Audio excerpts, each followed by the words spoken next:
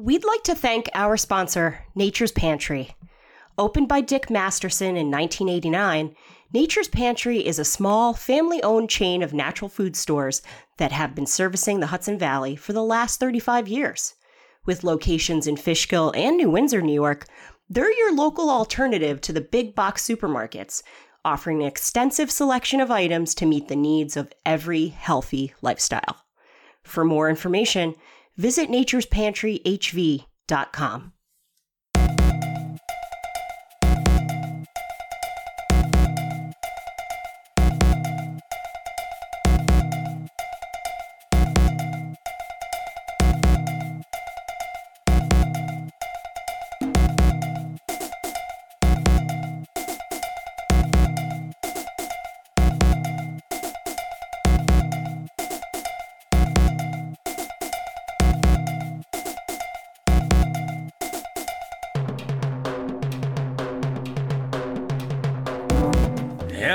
Welcome to another episode of Hot Takes, Story Screen podcast where we...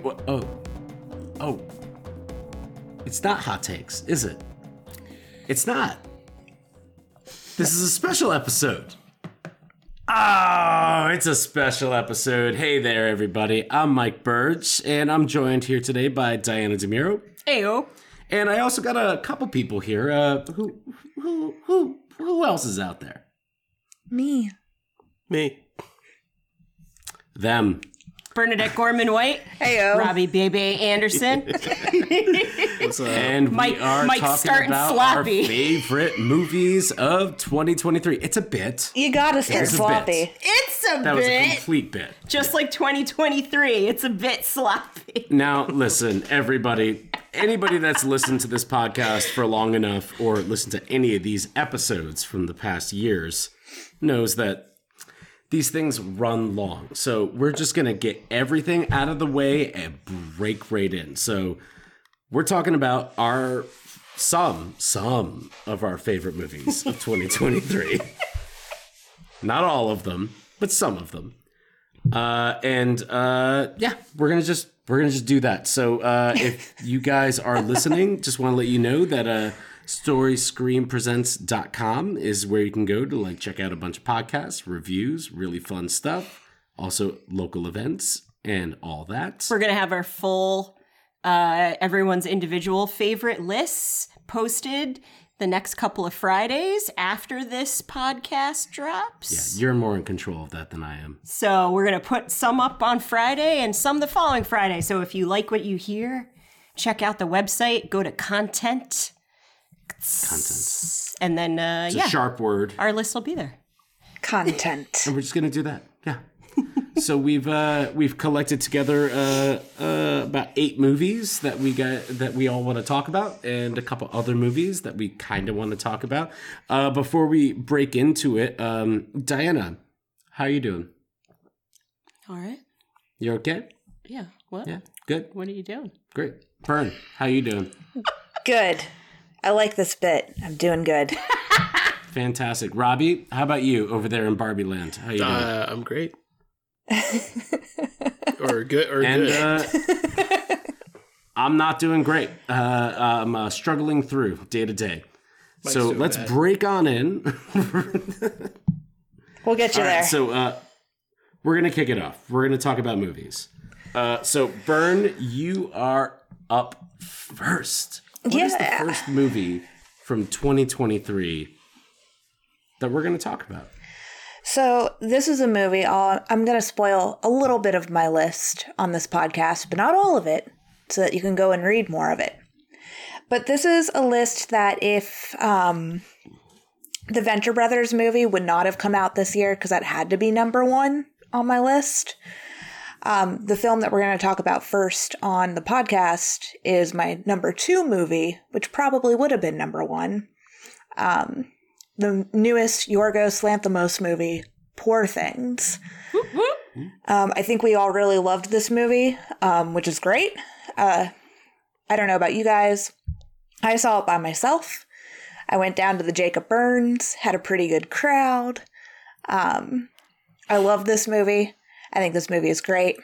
It's based off of a book that was published in 1992 of the same name. I have not read the book, only seen the movie.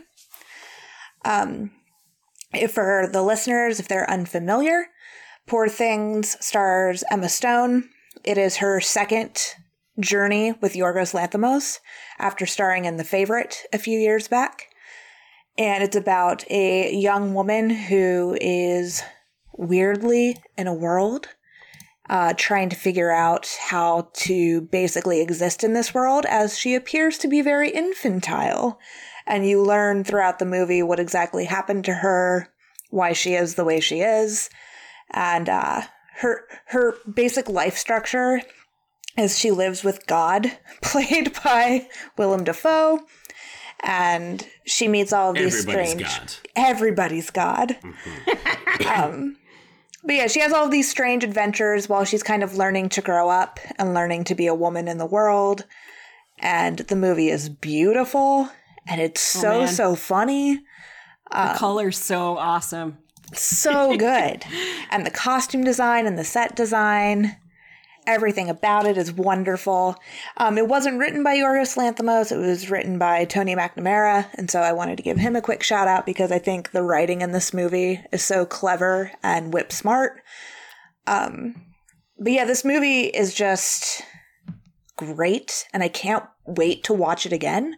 I've only seen it the one time. Me too. I want to see it again. Yeah, which is kind of rare for like this list. I've only seen maybe one of the movies, maybe only the Venture Brothers movie more than once at this point. But I can't wait to watch Poor Things again, and especially watch it with Heath and see what he thinks because he didn't get to go. But yeah. Aw. What do you guys think? I mean, obviously we all really liked Poor Things, I think. Can I tell you a sidebar story? When I went to see another movie by myself, I went to see The Iron Claw, and there was these two middle-aged, maybe post-middle-aged ladies online in front of me buying popcorn and tickets to The Iron Claw. And one of them was like, we saw this movie the other day that was just so weird. I don't remember what it was called. It was just so weird. And then when I got up there next, I was like, I bet they saw Poor Things. Because it was just like one of the two like main movies that was playing at the theater. And I was like, hell yeah. I was like, it's pretty hilarious. It's so good. I'm like, excellent. No, I feel like Poor Things is like on all of our top 10s. Yeah, it's my number 3. Yeah. Yeah. So it's on my top 10. Yes. It's a little higher on my top 10 because like I'm such a picky person. Fantastic movie. I love Poor Things, and seeing that in a theater with a bunch of people behind me not understanding what the hell was going on was fantastic. Like that's the type of movie that you want to see with an audience, not just like on your couch chilling out, which just watching it on your couch chilling out, it's still going to be really funny and good. But there's a lot of moments in the movie that are sensual. Okay. And there's a lot of fucking in it. Sexual. Yeah. Well, I was getting there, Robbie. Yeah, of course. Yeah. No. I feel like it's more horny than sensual, but that's my personal hot take. It's an extremely horny movie. Yeah. But it's got Mark Ruffalo in it. So good. At his most horniest, that is true. which I'm very excited about. So whiny. I love it.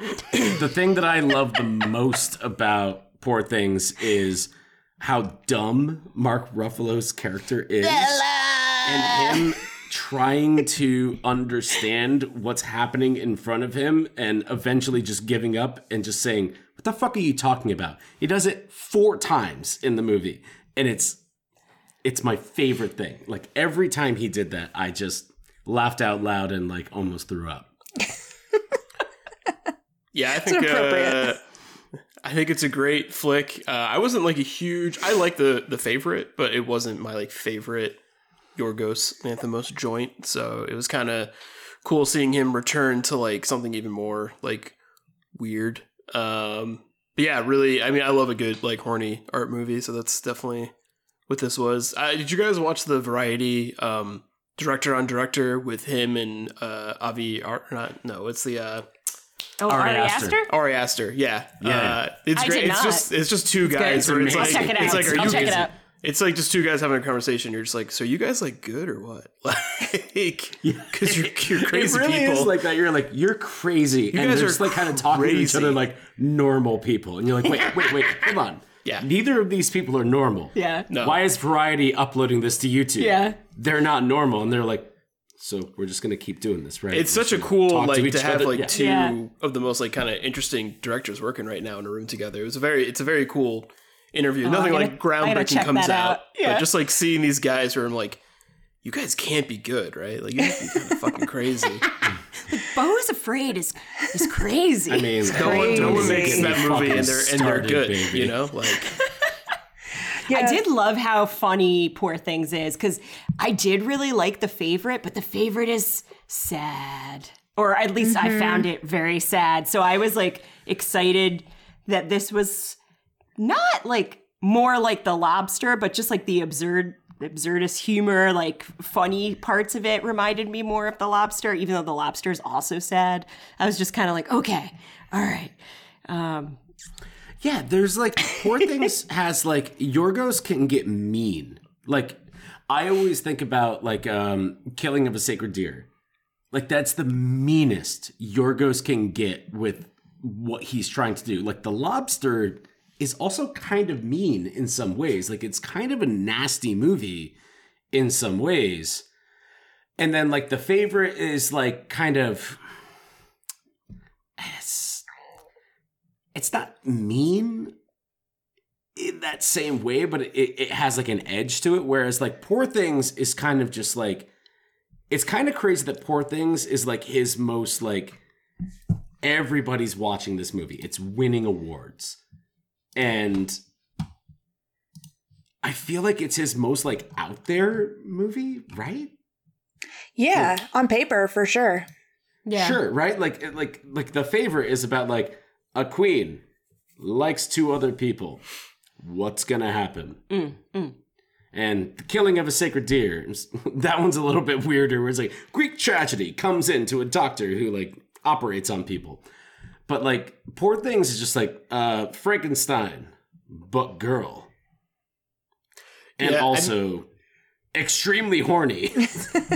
yeah, I think his pairing with Tony McNamara is really cool because, you know, like Burma saying, they did the Favorite together, and it's kind of, I feel like this movie has more in common with like The Favorite, just especially in like the way they speak to one another. But it's such like, it is a very like, you know, movie that's just kind of like I don't know, it's like celebrating like life and the way in like To Yeah. Live, which is like really cool. And you have Totally. a character who's like, you know, kind of, and obviously it's saying a lot about gender. You have like a character like Emma Stone who's trying to, you know, her journey is to kind of get to like emotional, like have a high like EQ, but you know, she's paired against like a character like Mark Ruffalo who has like a really low EQ, and then eventually she surpasses him.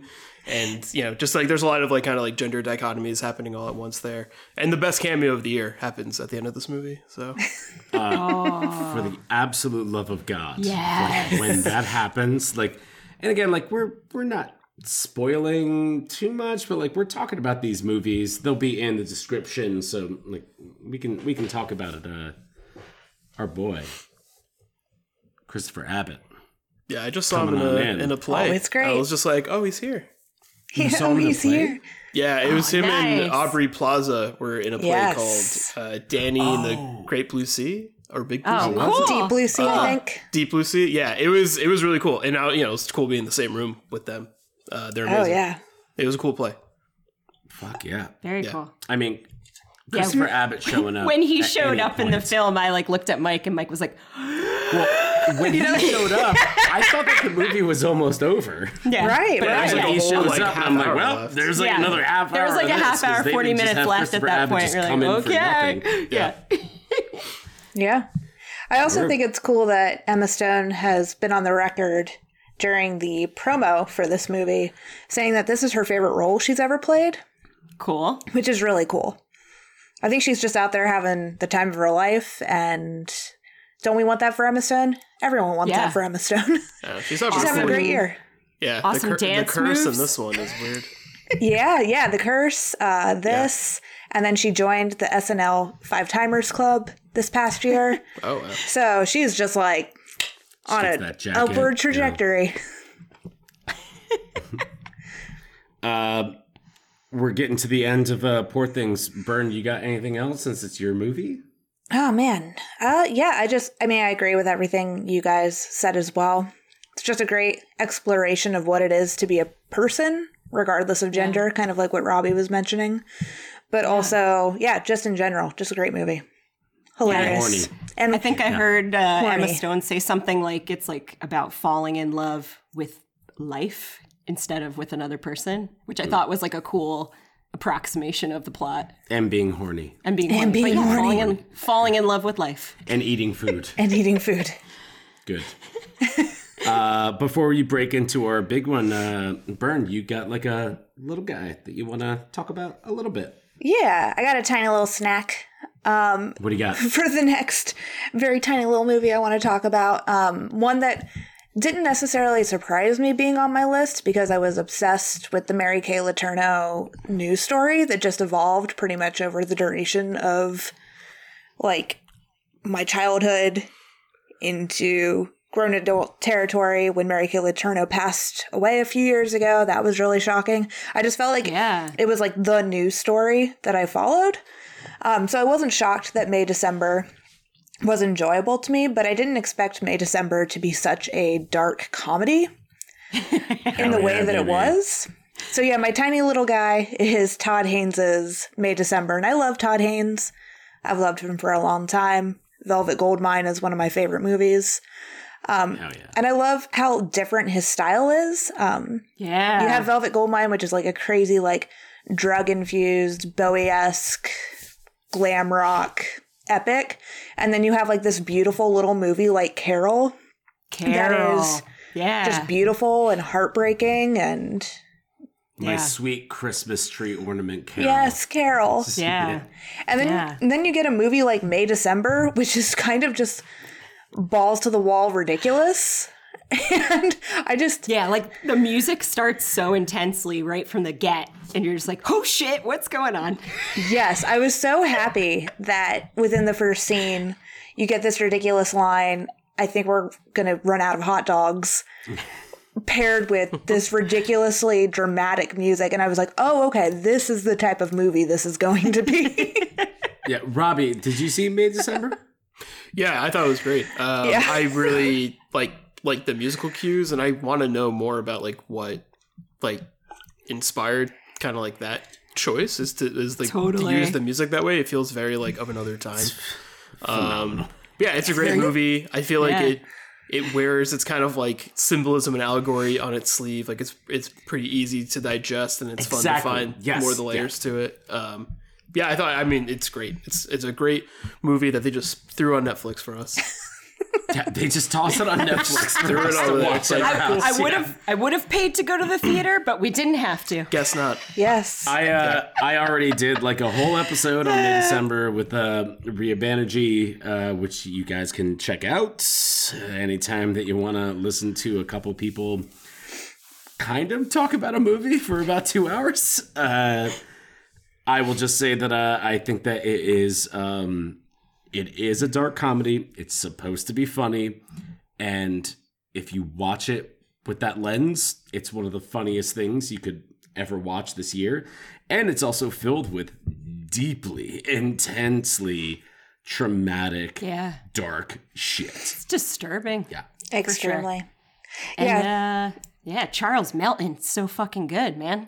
Didn't expect him to be that good. Dude, him not getting nominated. He's been nominated for some things, but he hasn't won. Yes, but, like, correct. It makes no sense. Like, He's I great, don't want him though. to win. Like, it's fine. There's a lot of good supporting actors. I'd love for him to win, but I'm like, just at least nominate him. Yeah. For God's sake. Super sad. Yeah. His character performance is really good. Yeah, he's doing so much with... I mean, I think some people have said his performance is a little wooden or a little understated, but I think that's the point. Isn't I that think the it's point? harder Yeah. to act that Called way. acting. Yeah. It's like the bottle up before you explode. Like it's definitely, yeah. I feel that it's intentional, but I could see maybe somebody being critical of that. But Yeah.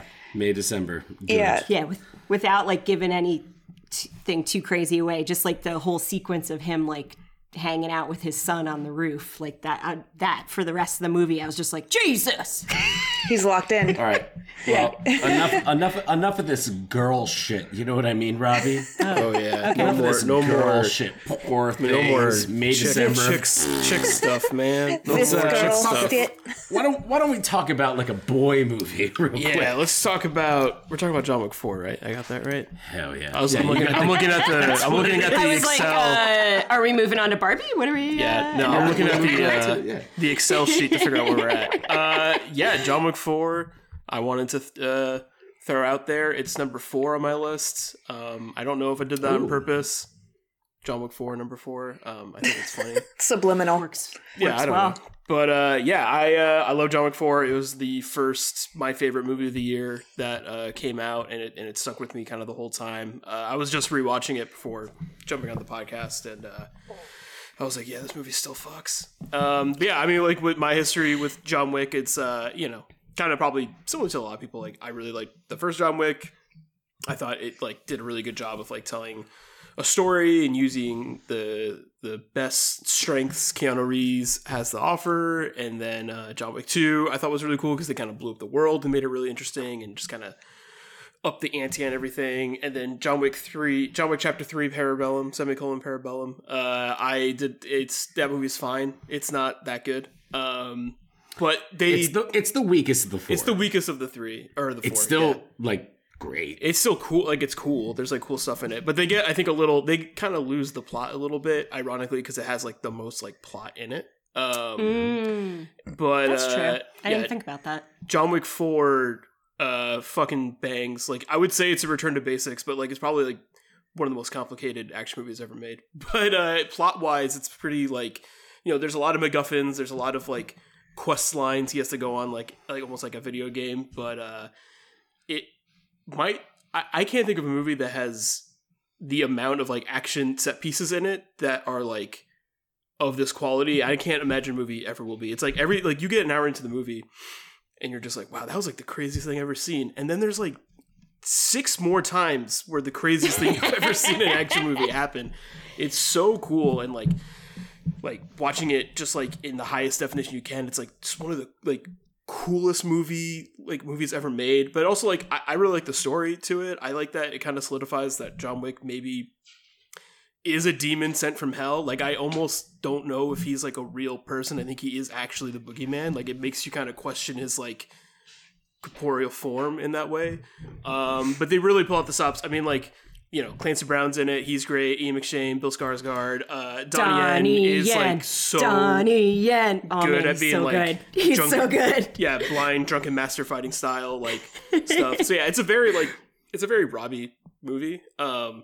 Like it definitely speaks to my taste and sensibilities, but yeah, it really stuck with me. I love movies like The Raid. I've liked all the John Wick movies, but I do think this one is something special because I do think it's like it's such a epic odyssey, and I there's no like boring moments in the movie. It's so good. So yeah, I hope it's the last one, or this is not my idea, but I saw someone on Twitter say it. And I want this movie, if they do make another one, I want it to be about John Wick escaping hell and like fighting the devil or something. So he's like Constantine.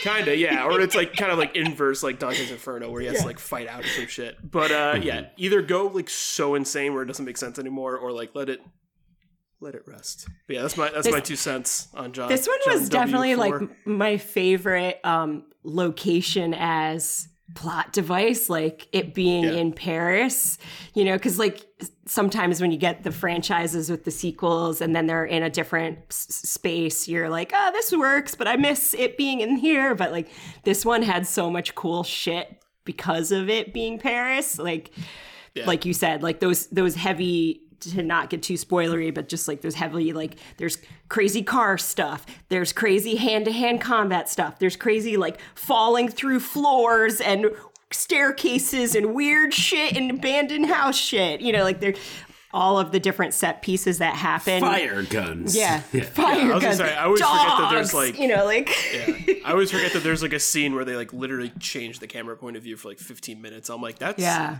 amazing. Yeah, it's really cool. I mean, like, you know, I was watching the movie again. I was like, you know, there's the Osaka scene, which is kind of like the big first action set piece of the movie. Very And cool. before I came onto the podcast, they're doing the part in Germany where they're fighting like the fat guy with the inhaler. And I was just like, is this the coolest movie ever made? I don't know. Like, it just might be the coolest movie I've ever seen. It's insanely cool. I love this movie very much. My big problem with the movie, which I was texting you about, Robbie, the other day, was like, does John Wick Chapter 4 need to be this long? Or does it deserve to be this long? What would you cut? Should it be this long? What would you cut from the movie? I was a little fidgety this is in the the thing theater, where but it's like, watching this it at movie home, I is- think I'm okay with it. This movie is 10 minutes shy of 3 hours long. Now, look. Anybody wants to argue length in a movie. This movie is almost as long as Killers of the Flower Moon. And it's John Wick : Chapter 4. Yes. My biggest issue with the movie is that I would not want to cut anything from this thing because it's amazing. I will say that the pacing, like right in the middle, somewhere right there in the middle, starts to kind of slag where you're like, I have another hour and a half of this. Where am I going? But it eventually gets to where it's going and it's all good. None of it's bad. Honestly, I thought you were going to be like, my biggest problem with this movie is Ian McShane's teeth.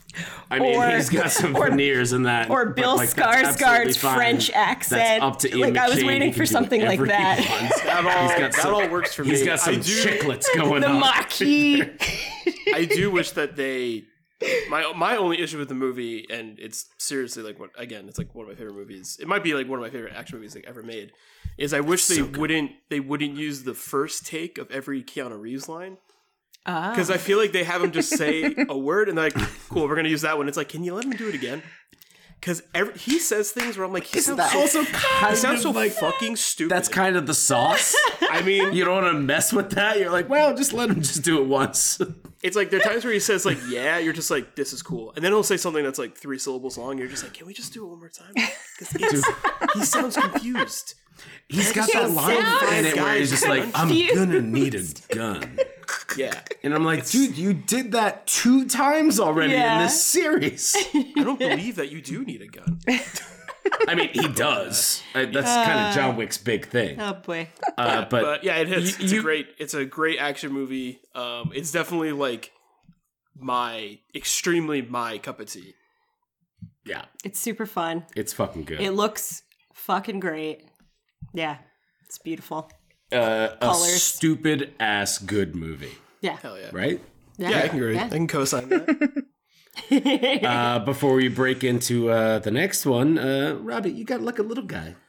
You got a little thing Yeah. you want to talk about. Yeah, I mean, my list this year, I kind of broke my only movies rule because I was pretty busy. So I didn't have a chance to go to the theater and see a lot of newer stuff, even though I kind of made some good headway towards the end. But there's still a lot of movies I haven't seen. But also I had a lot of like kind of, things of other media that kind of really spoke to me. One of which is a YouTube video. It's kind of like, I would say it kind of falls in line to like a documentary. But it's a video called Plagiarism and You, colon tube parentheses. Sorry. It's a video by this YouTuber named H Bomber Guy. He's been making YouTube videos for, I guess, like, almost 10 years, maybe longer. And he only puts out a video every once in a while. He's like a younger dude. He's younger than all of us.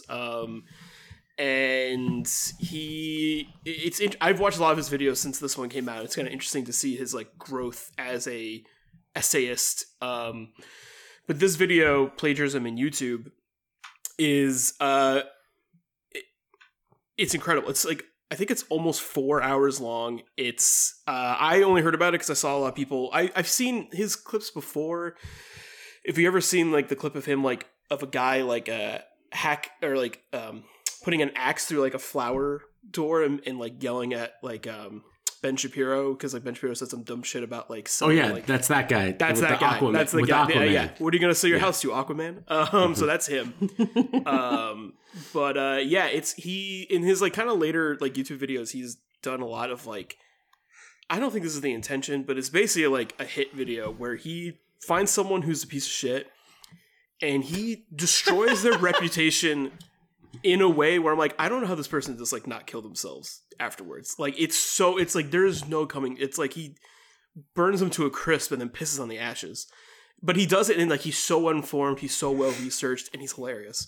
But yeah, Plagiarism in You is him kind of cataloging plagiarism on YouTube, and he uses a few different examples before the whole video kind of turns to be about this queer essayist called James Somerton, who basically stole everything. And the last like almost hour and a half of the video is exposing this guy who did this, and it kind of all culminates in like, you know, H. Bomber Guy talking about just queer erasure and how like media and the things that we write in this kind of like new digital age is like so precious and so easily stolen. And he just kind of talks about how it's YouTube is almost, it encourages by its design to encourage this kind of level of like intellectual theft that happens. And yeah, it's so entertaining. You know, obviously it's 4 hours long. You can watch it in chunks. Like it's kind of in chapters. Like it's not a big deal.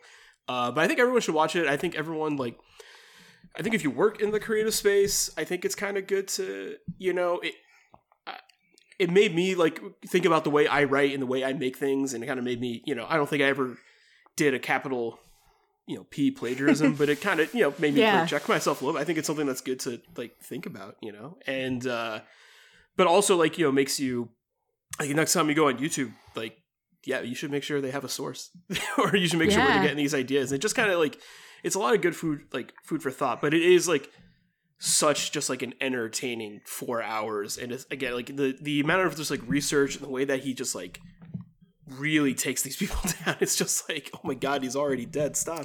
But yeah, one of it's like a piece of citizen journalism. The first hour of it. Yeah. And like by like 15 minutes in, I was just like, Jesus, oh my God. Like I can already tell where he's going, and then he just starts getting in there. It's amazing journalism. Yeah. Like in like the strictest sense of the word.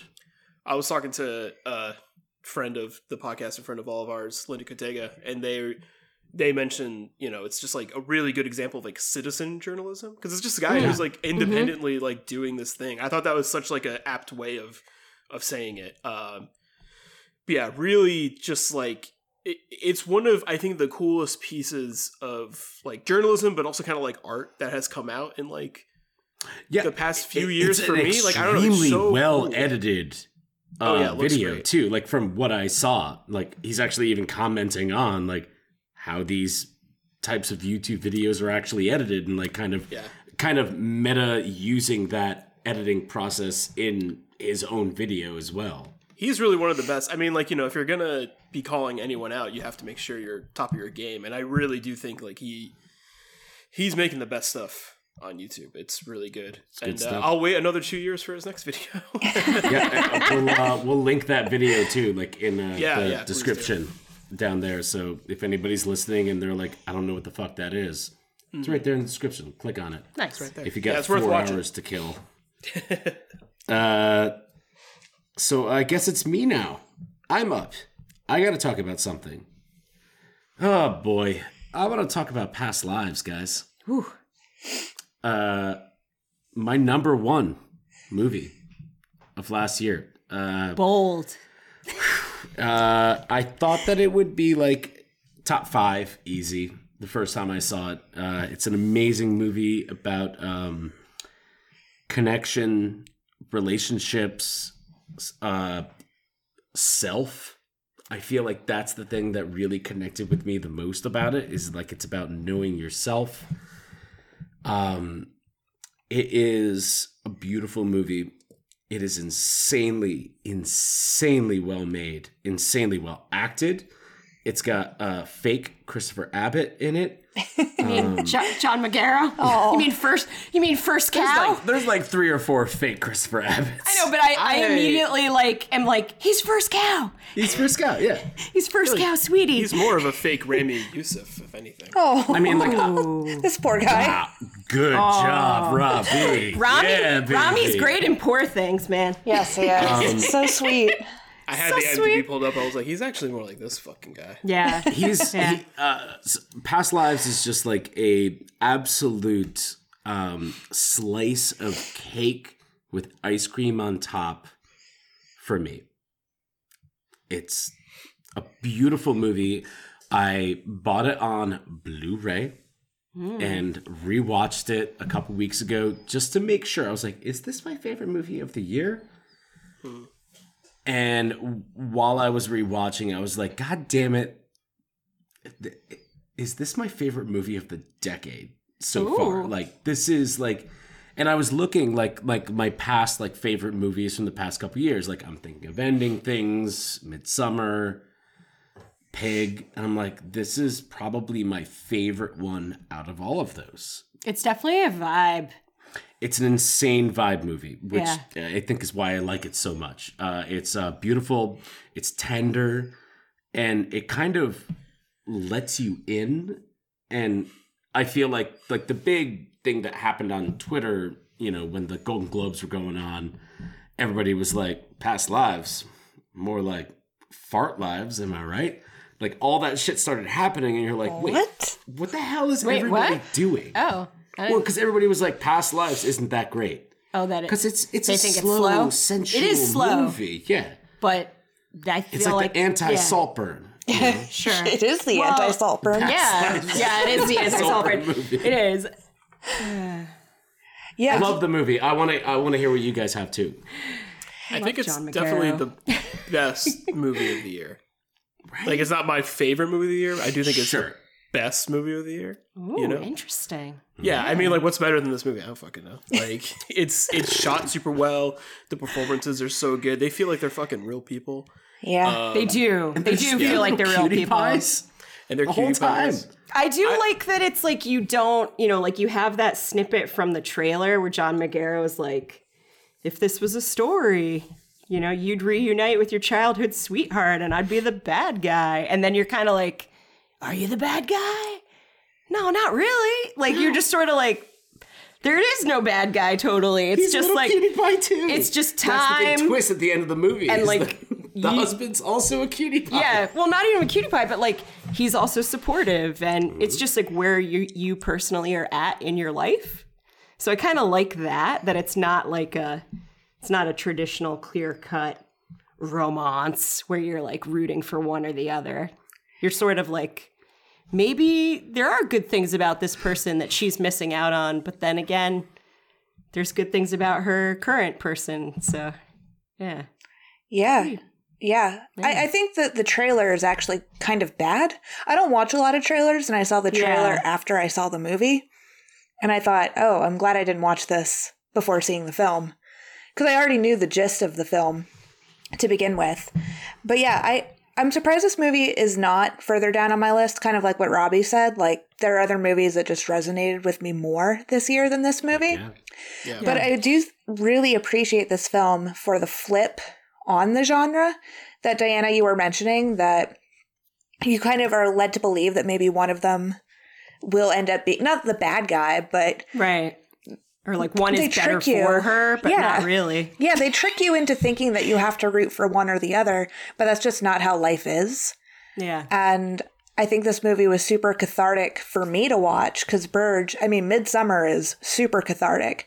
But out of all of the movies that you mentioned for your top movie of the year, I think this movie, just watching it, just seeing her let go in the end.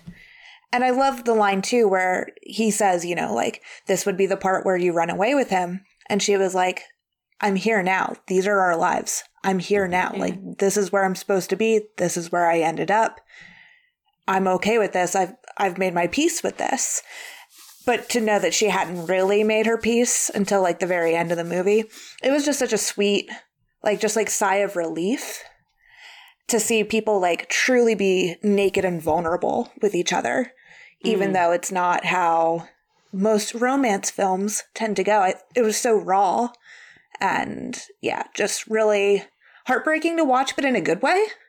Because, like, this is great for everyone involved. They can all now move on. And not in, like, a sad way, in a very happy way. It was just great. There's a meaninglessness to it. At the end of the day, where it's like, what was this even for? Right. And that's real life. Like, that happens all the time. And the way that like Celine Song is able to capture it, like those moments, like them sitting at the bar and just like talking, and the husband just kind of sitting off to the side and is like, he's like involved in the conversation at first, and then the movie's like, he doesn't matter anymore right now. Now we're focusing on them. And you just completely forget that he's there. You know he's there while they're talking. I did not forget he was there. You don't forget that he's there. I was like, oh my God. Yeah. But then like they have this gigantic conversation, and then you cut to this moment where it's removed that she ever leaves to go to the bathroom or wherever she goes, and it's just them. And he's just like, me and you, we have this whole thing that we've been talking about. We are the same. We have a connection as well. And it's just like that kind of like gut punch hits you at that moment. And you're like, great movie, fantastic. And then it's like, hold on a second, buddy. We've got 8 minutes left and we are going to rip your heart out of your chest. It's great stuff. I got to give it another watch. It's so good. It's phenomenal. Yeah, I feel like the way I read it more, because it's like I don't think it's like kind of as like spicy as we're led to believe from like the trailer, kind of like Brent said. Yeah, but I always I interpreted it more, or like my read of it was kind of just more of like how people sometimes you love the idea of someone, and for these two people it's like, they love the idea of like this like innocence that they used to have, this kind of like really pure kind of like longing that they had, and then when they got older that longing only increased, but they never really like loved the literal like person that exists in reality. They just kind of love the idea of it. And then it's, for me it's like, it's not sad that she may never, or they may never get together. What's sad for me is that like she has to say goodbye to like her innocence in a way. Like that's like what I kind of interpret the movie as. I'm like, I don't think it's like this. I mean, I don't know if everyone's interpreting it differently or not, but I don't think it's just like, it's not really like a love affair, or it's almost like not even like an emotional affair. It's kind of just more of like this longing for your like past, and this longing for like what this person represents to you. But that stuff is wrapped up in like romance, and it makes sense why John Magaro's character is just like, okay, I guess. Right. No, guess you got to see this one through. He's got a bunch of lines, right, where he's I just like all the stuff Robbie's saying. It's know. kind of like, you're also like a little bit like she's kind of like mourning what she was like back then too. Absolutely. Like the longing of, because it's not only just your younger self, it's like that dichotomy of her moving to Canada and then New York, and sort of like closing the chapter on what her life would have been like if she had stayed where she grew up as a kid and like had been brought up that way traditionally and had kept speaking Korean, and then like didn't move to the States and meet another writer, but then she's got that what could have been. Yeah, it's sort of like, I feel like that's a very universal experience to think about, not only like that person would have been like to be with them, but like how you would have been if you had kept going on that trajectory versus that's the turn fun you made. Thing I think that the movie does is like it touches on that idea of like, who would you have been if these choices had been made differently?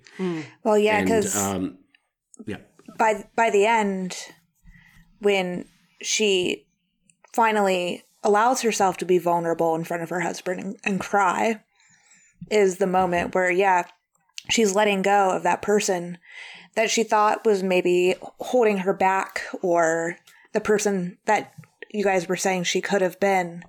Right. But it just brings her to this whole different level of being able to connect with her husband in a way that she had never been able to before, because she was holding on to this version of herself that is still there, that her husband can know, but that she had felt was separate from her.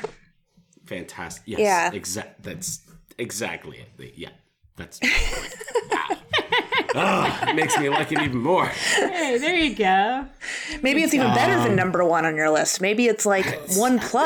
Like, It's the best movie ever made. Before we jump, hey now, we're gonna get there. Before we jump on over to another thing, I got a little tiny movie. I got a tiny movie that I want to talk about real quick. Fun. It's called Dungeons & Dragons: Honor Among Thieves. Good goddamn movie. Has everybody here seen it? Yes. no, Twice. sadly. Caribbean for virgins. The movie fucks. It's amazing. It's really It's a fun. good movie. good. It is fun. It's fun. Yeah, I like I'm it. going to let you guys talk about it. Honestly. Go. Go. What's the name of good the fucking bird? movie. What's the name of the bird guy they're trying to Jarnathan? Jonathan. Yeah. We I need love justice that for name. Jarnathan. Yeah.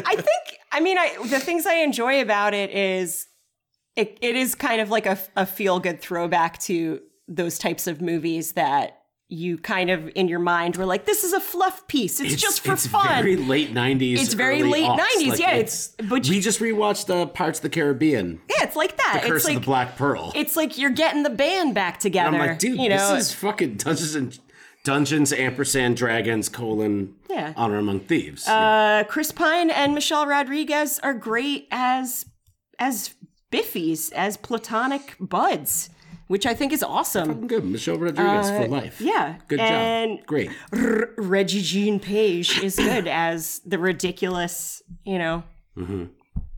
His character's ridiculous, and I love it. It's good. Bernadette, what was your favorite part of Jarnathan! and Dragons: Honor Among Thieves? You must not have heard me. This said is she hadn't not seen it. as big as my you secret haven't shame seen it. of Yeah. not seeing So John Vern- Wick 4, but I haven't seen this movie either. Vern, this is like a good Sunday afternoon. Put it on while you're doing laundry, and then watch it again like in 3 months, and been like, oh yeah, I like this. Like if I still had cable, and this was on TV 15 minutes in, it'd be one of those movies that I'd probably sit down for half an hour and keep watching it. Oh yeah, this is like You know, it's classic, like one of those. late 90s comforting. USA. Like it's on rotation. Yeah. I would, if they made another, I would watch it. Let's put it like that. I good feel like stuff. that's a good, That's great. you know, give me another one. Robert. Yeah, I mean, like I said, it's Pirates of the Caribbean for virgins, but I really enjoyed it. That's what I don't know if you guys heard me say before, but I did not. Yeah, I did. I heard you, Robbie. I chose In my not own to setup. comment, Robbie, That's but fair. that's fine. Sometimes I'm mean. Yeah, I thought it was great. It's a really kind of good example of like the synergy that can happen with like good genre writing and good IP. And it just like, you know, I don't think has a right to be as good as it is, to be quite honest. It's like a lot of fun. It makes no Yeah. sense how good I think it my is. expectations were so low, so that's why I was so pleasantly surprised. Yeah. But Yeah, it's fun. you know, It's just like a fun, It's just feel-good fun. romp. it's fun. Yeah, it does Give feel me like more. a throwback to Cutting everybody off. 90s movies. Even though it's a movie that I like. Dungeons & Dragons hat. We're moving on. Diana, you got a little movie that you want to talk about, don't you? Sure. A little tiny movie? It's not necessarily my favorite movie of the year, but It's not a big deal of a movie, right? but I really enjoyed it. And then when we watched it again, I found that I enjoyed it a lot more on rewatch. And I'm talking about Dat Barbie. It's pink. I always had hand-me-down Barbies, and I never had a Ken. And I used to cut the hair on my Barbies, weird Barbie style, like Kate McKinnon in this movie. So I love Greta Gerwig. I loved Little Women. I loved Lady Bird. I like all the stuff she's in. But I really enjoyed just this movie looks fucking great. Like all of the actual practical insano sets, like of them traveling, leaving Barbie Land, all of the journey stuff, all their costumes.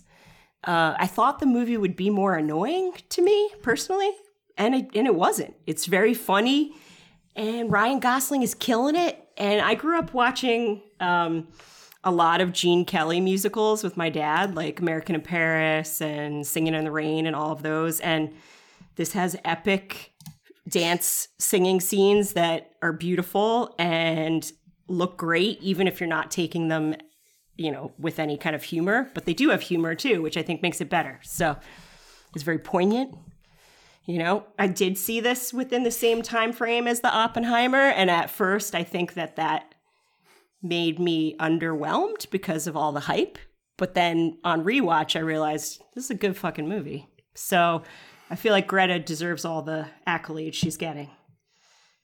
I don't know that I need to see any more, but I am excited about what else she does next. You don't want Barbie 2? I don't need a Ken movie. I don't think I need a Barbie 2 movie. I think we need a Ken movie. I think we deserve a Ken movie. I don't know. I feel like this kind of was a Ken movie. Watch Barbie about a More girl. boy stuff.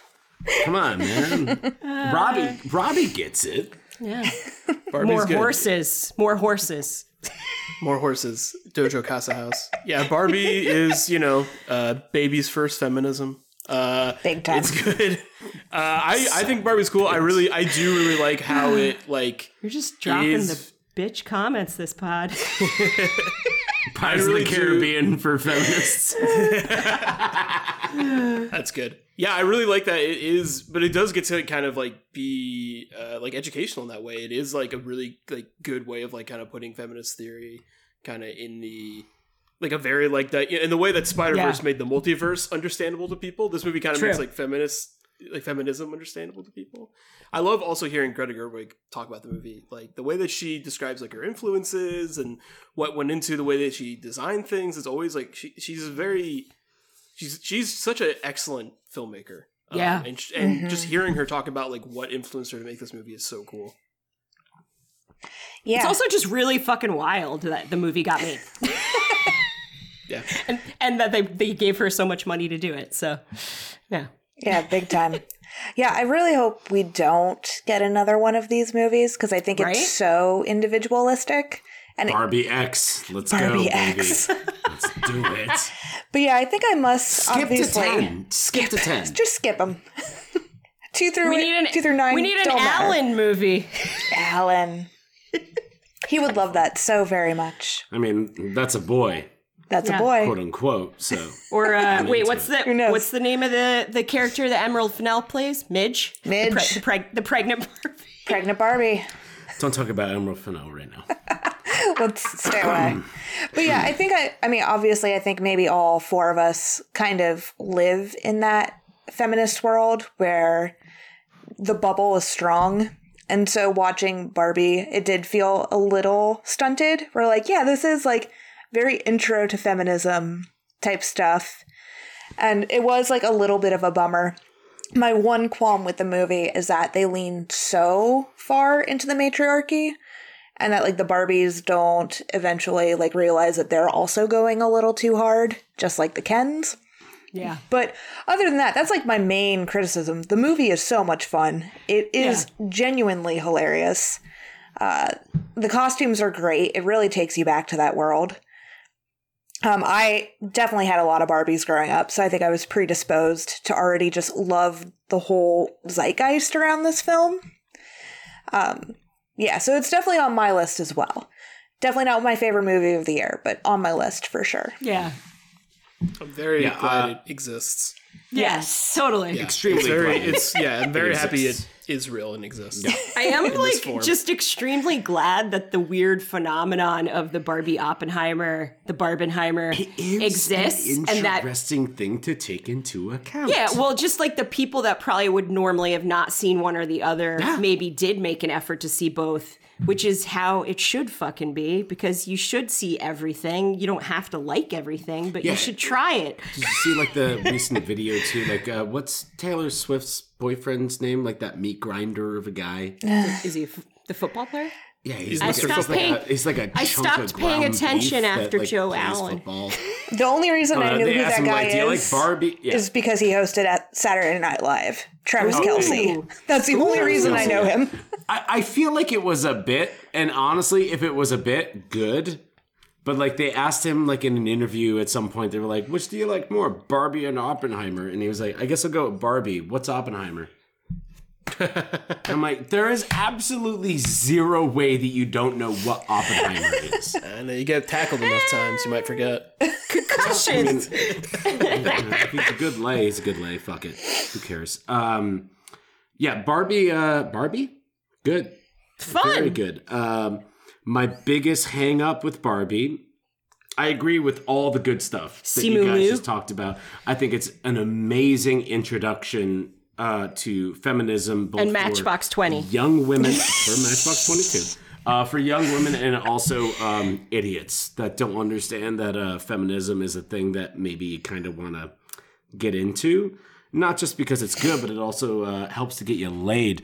Also, my biggest issue with Barbie was fucking Will Ferrell. The first time I saw that movie, stuff? Or Yeah. just it's him. Mike doesn't like Will Ferrell. I like. yeah, you Will don't like Ferrell. Elf. No, fuck you, Robert. I think we're slowly winning him over. I like Will maybe. Ferrell Sorry. just fine. I don't like Will Ferrell when Faye, he's you're not locked wrong. in on like I'm in annoying mode. Isn't don't that kill the fun? messenger, man. I feel like so the second time that I watched Barbie, the Will Ferrell character didn't bother me as much. Which I the first time said I would saw happen. Barbie, it was taking me out in real time. The whole time I was watching it. Every time he was on screen, I'm like, you do not belong here. What are you doing? Your vibe is completely off. And that doesn't make sense because the whole movie kind of has a Will Ferrell vibe to it where it's like sincerity with like kind of silliness. Well, I think his It just character doesn't should make any be sense. his character should be more of like a straight man. There is no, and like, you know, like the foil to like the insane premise Yeah. of the movie. There's no Mike kind really of like wanted counterweight John to it. Hamm. to John be it. Hamm. Give me some That was more of a that straight was his man with comedic suggestion. edge. Burns I don't shaking need her more. head. John Hamm is having a great year. He's Stellan fine. Skarsgård. He's in Give me everything. somebody. John Hamm is in everything.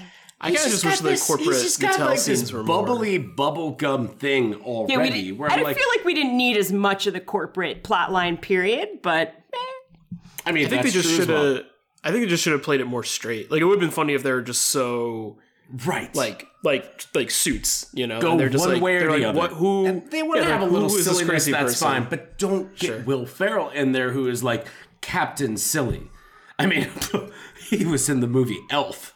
You know, that's one of the funniest All right, movies calm down. ever made. He's losing his mind. You can't just Rein- hire that. rein it in. Okay. I mean, Elf is it's Christmas for people who fuck. So well, Pirates of the Caribbean for for Christmas. someone needs to gather all of these Robbie sound bites from this podcast and just put them in. really good. I'm recording it, so we're recording it. We're all recording it. We're It's going recording up. it. Yeah, especially the fact that he was like the toy master in the Lego movie as well. Oh yeah, It was that's just true. like he's in a lot of movies about toys, so maybe it's for his kids. Who knows? Who Yeah. knows? It's for that cash, bro. Dumbass. Before we move on to our next movie, Diana, you got like a little guy. You got a little guy. I got a little guy. A little tiny one. Packs a punch. Definitely hasn't won any awards. My little guy to throw out there is Anatomy of a Fall. And I'm throwing it out there because I am not usually a courtroom drama type movie person. And a lot of this movie takes place in Le Courtroom. But it's really fucking good. And Sandra Huller, killing it. I have not seen the other movie she's in, The Zone of Interest? The Zone of Interest. That's because apparently New York State is not a zone of interest for A24 to drop the goddamn movie into theaters. Yeah. Right. But you reminded me that she also was in another movie that we saw last year, and now I'm trying to look it up and I'm spacing out. Sandra Huller, she was in with Now I don't remember. Of course, that one. Embarrassing. That's okay. I'll think of it. It'll come to me. It's the end of a long day. But anyway, it's got the best dog actor of any movie I've seen in a long time. And the kid that plays her son is amazing. Mm-hmm. And it's got hot, Frenchy Alps lawyer who's been turned into many a meme She after was this in movie. I'm Your Man. Oh, yes. I'm Your Man. The robot movie. The Dan with Stevens movie. Our boyfriend. The Dan Stevens robot boyfriend movie. I want to see that. Oh, Robbie. That's it's good. I'm Your Man? Watch it. It's Is good. it streaming yet? Yeah. Oh, I did see I'm Your Man. I did see I'm Your Man. Yeah. That movie is You good. want to see Dan Stevens speak German? Yeah. Yes. I have. It's hot. It's good. Yeah, I didn't it's realize that was her. Pirates of the Caribbean Good for her. for Germans. Yeah. So yeah.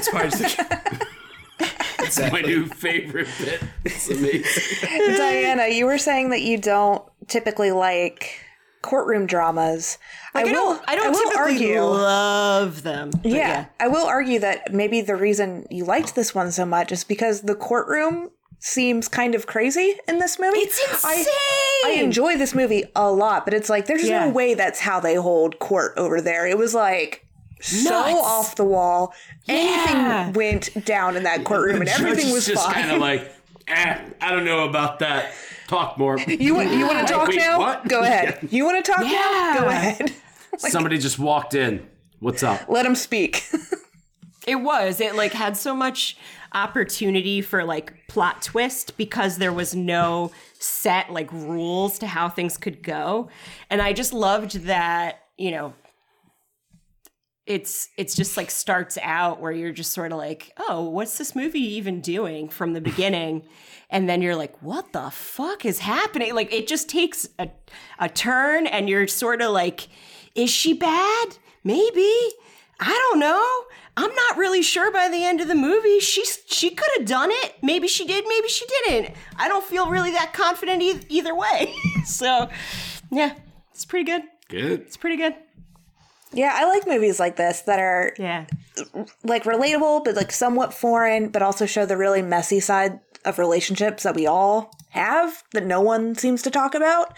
It gave me very much the vibes of the movie Monday that came out a few years ago. It was just like tumultuous relationship Sebastian stuff. Stan. Horny movies. Good Monday. stuff. That movie's hot. Robin, did you see Monday? Monday. It's where the Winter Soldier With Sebastian fucks. Stan as a DJ. Yeah. Oh, He's a DJ sounds that like fucks. sounds like he's getting laid. Sebastian Stan. DJs too. They lay. Let me tell you. They what. lay. Yeah. It's good. Yes. And Evil Lady Beautiful. from Andor. Oh, but she's so Good movie. good. She is Yeah, good. she's She's good. good too. Yeah, she's good. Oh, that's right. Yeah. She is like the super hot lady from Andor. Yeah, but it's before Andor. Before Andor. Yeah, so when we watched Andor, I was like, Yeah. yeah, When's Sebastian Stan gonna Hot. show up and fuck this person? yeah, pretty much, yeah, pretty much. Yeah, Well it's done. good. But anyway, yeah. Yeah. Let's Good movie. move Good movie. on Check it to, out. Our next big movie. Yeah, big movie. Burn. What do you got? Big movie. Big movie. Big dreams. Big film. Big animation. Big movie. The next one we're talking about is the most recent Hayao Miyazaki movie. The one that he said originally might be his last, but I don't trust any of these suckers who says this is my last anything. Because we know that's not true most of the time. But the one that he just dropped recently was The Boy and the Heron, which I figured would probably make my list. There were a few movies this year that I watched that I thought would make my list that didn't. One of them being Dream Scenario. I thought I was really going to vibe with that movie, but then ended up not liking it as much. I still haven't seen that. I got to check it out. That's good to know going in. Still worth a watch for sure. But this one was one of those ones that I kind of like put all my eggs in the basket before I saw it, which isn't necessarily the thing I tend to do. But after seeing it, I was blown away by The Boy and the Heron. I can't wait to watch it again because I actually went up to Upstate Films in Saugerties to see this. And it wasn't marked on their site whether it was going to be the sub or the dub. Heath and I were just like, we'll see whichever one we see, whatever it ends up being. And so we actually saw the subtitled version.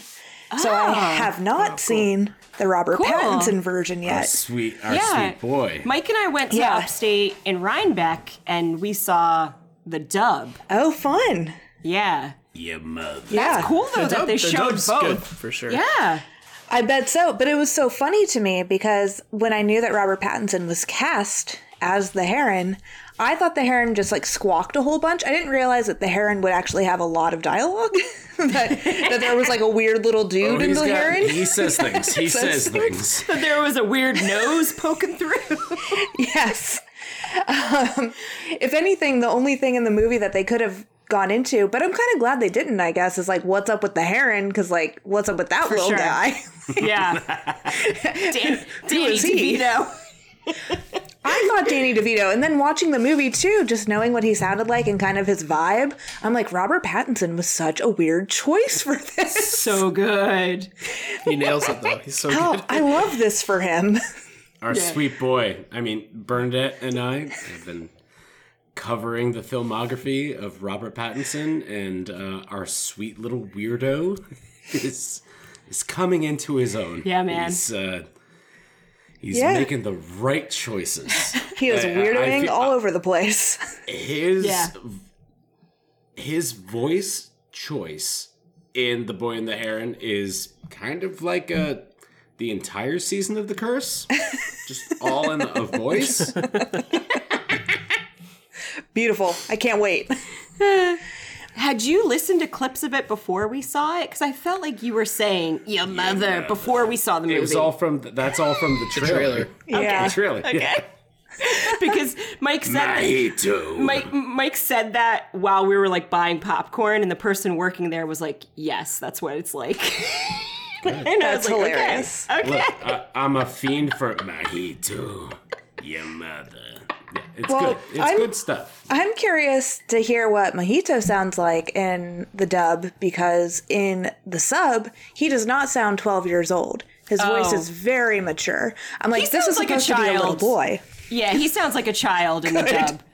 And then I do like that they bring back Christian Bale as his dad. I saw And that, yeah. I read It's an kind art. of like a callback to. So I read that. Howl's Moving Castle. Yeah, so Howl's Moving Castle, where he Christian plays the Bale dad, did yeah. Howl's Moving Castle. So I Yeah. read that when they were working with the team, like on who was going to do the dub, Right, it's that they insane. wrote like, "Hey, we're going to use the guy from Howl's Moving Castle now that he's older, coming back, and we want someone like young and hip to do the voice of this," and like so that they were kind of going off of the types of actors that were being used in Japan, which I think is kind of cool because you're just like, what? Very cool. I know, too, in the dub that Dan Stevens plays a parakeet, and I can't wait to hear that, like, one little line of dialogue from him, maybe.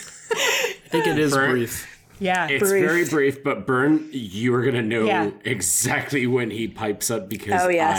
I did. You will also know There when he is. when There he Willem is. Dafoe pops up. You'll be able to. You'll be like, Yes. oh, okay, There he is. So it's pretty great.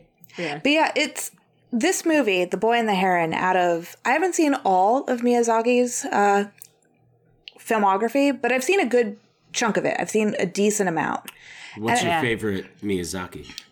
Out of all of them, I definitely have seen Howl's the most. Sure. But it's hard to say which is my favorite. I mean, they're all very, very good. I do love Princess Mononoke, and you showed that at the theater a while ago, but it was very fun to see that movie in the theater, and again, as an adult, because I had seen that when I was much younger. But I will say, The Boy and the Heron is so interesting because it's both the most grounded out of all of his work, and then also maybe the most fantastic at the same time out of all of his Yeah. work. It feels very grounded for the majority of the film. And then when it really gets existential and dives into like these really heavy metaphysical conversations, it goes in hard. Right. So I just thought it was such like an interesting way for him to kind of marry those two levels of storytelling and marry them so successfully. Because I think the movie is so interesting. Did you see his last movie? I think it's called The Wind Rises. I have not Which is seen like that one a yet. much more I haven't. grounded.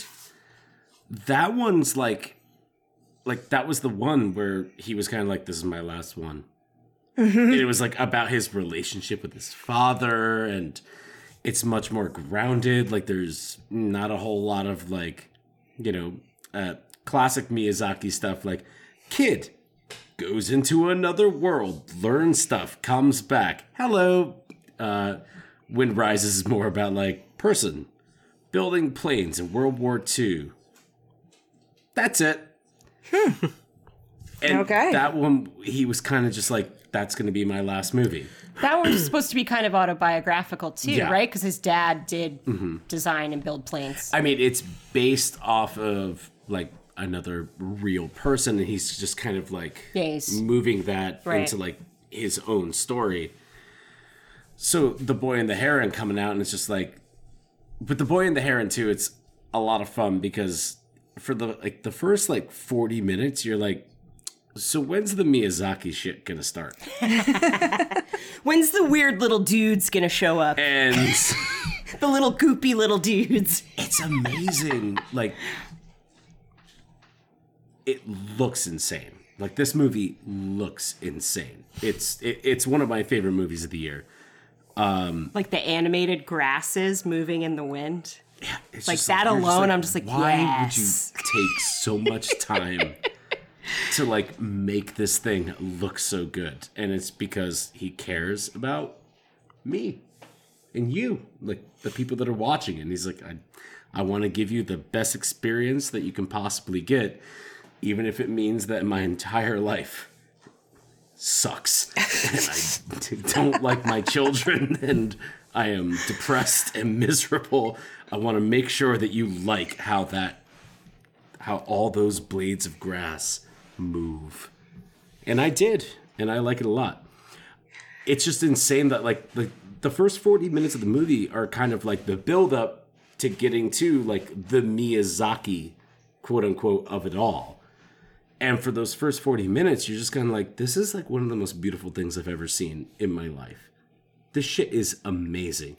And there's like, he's bringing in like other kind of like anime artists and stuff like that. Like Robbie can probably talk more to this and stuff like that. But like there's moments in that like first 40 minutes that, and all throughout as well, that are like not the classic Miyazaki style. Oh, I see what you're saying. Like there's stuff in there that's got a little bit more in line with like what you would see with like a classic anime, like action and stuff like that. And he's like bringing that in, like the fire scenes like in the beginning are kind of like a big thing. Like those are not crazy. classic Miyazaki. No, very different from form.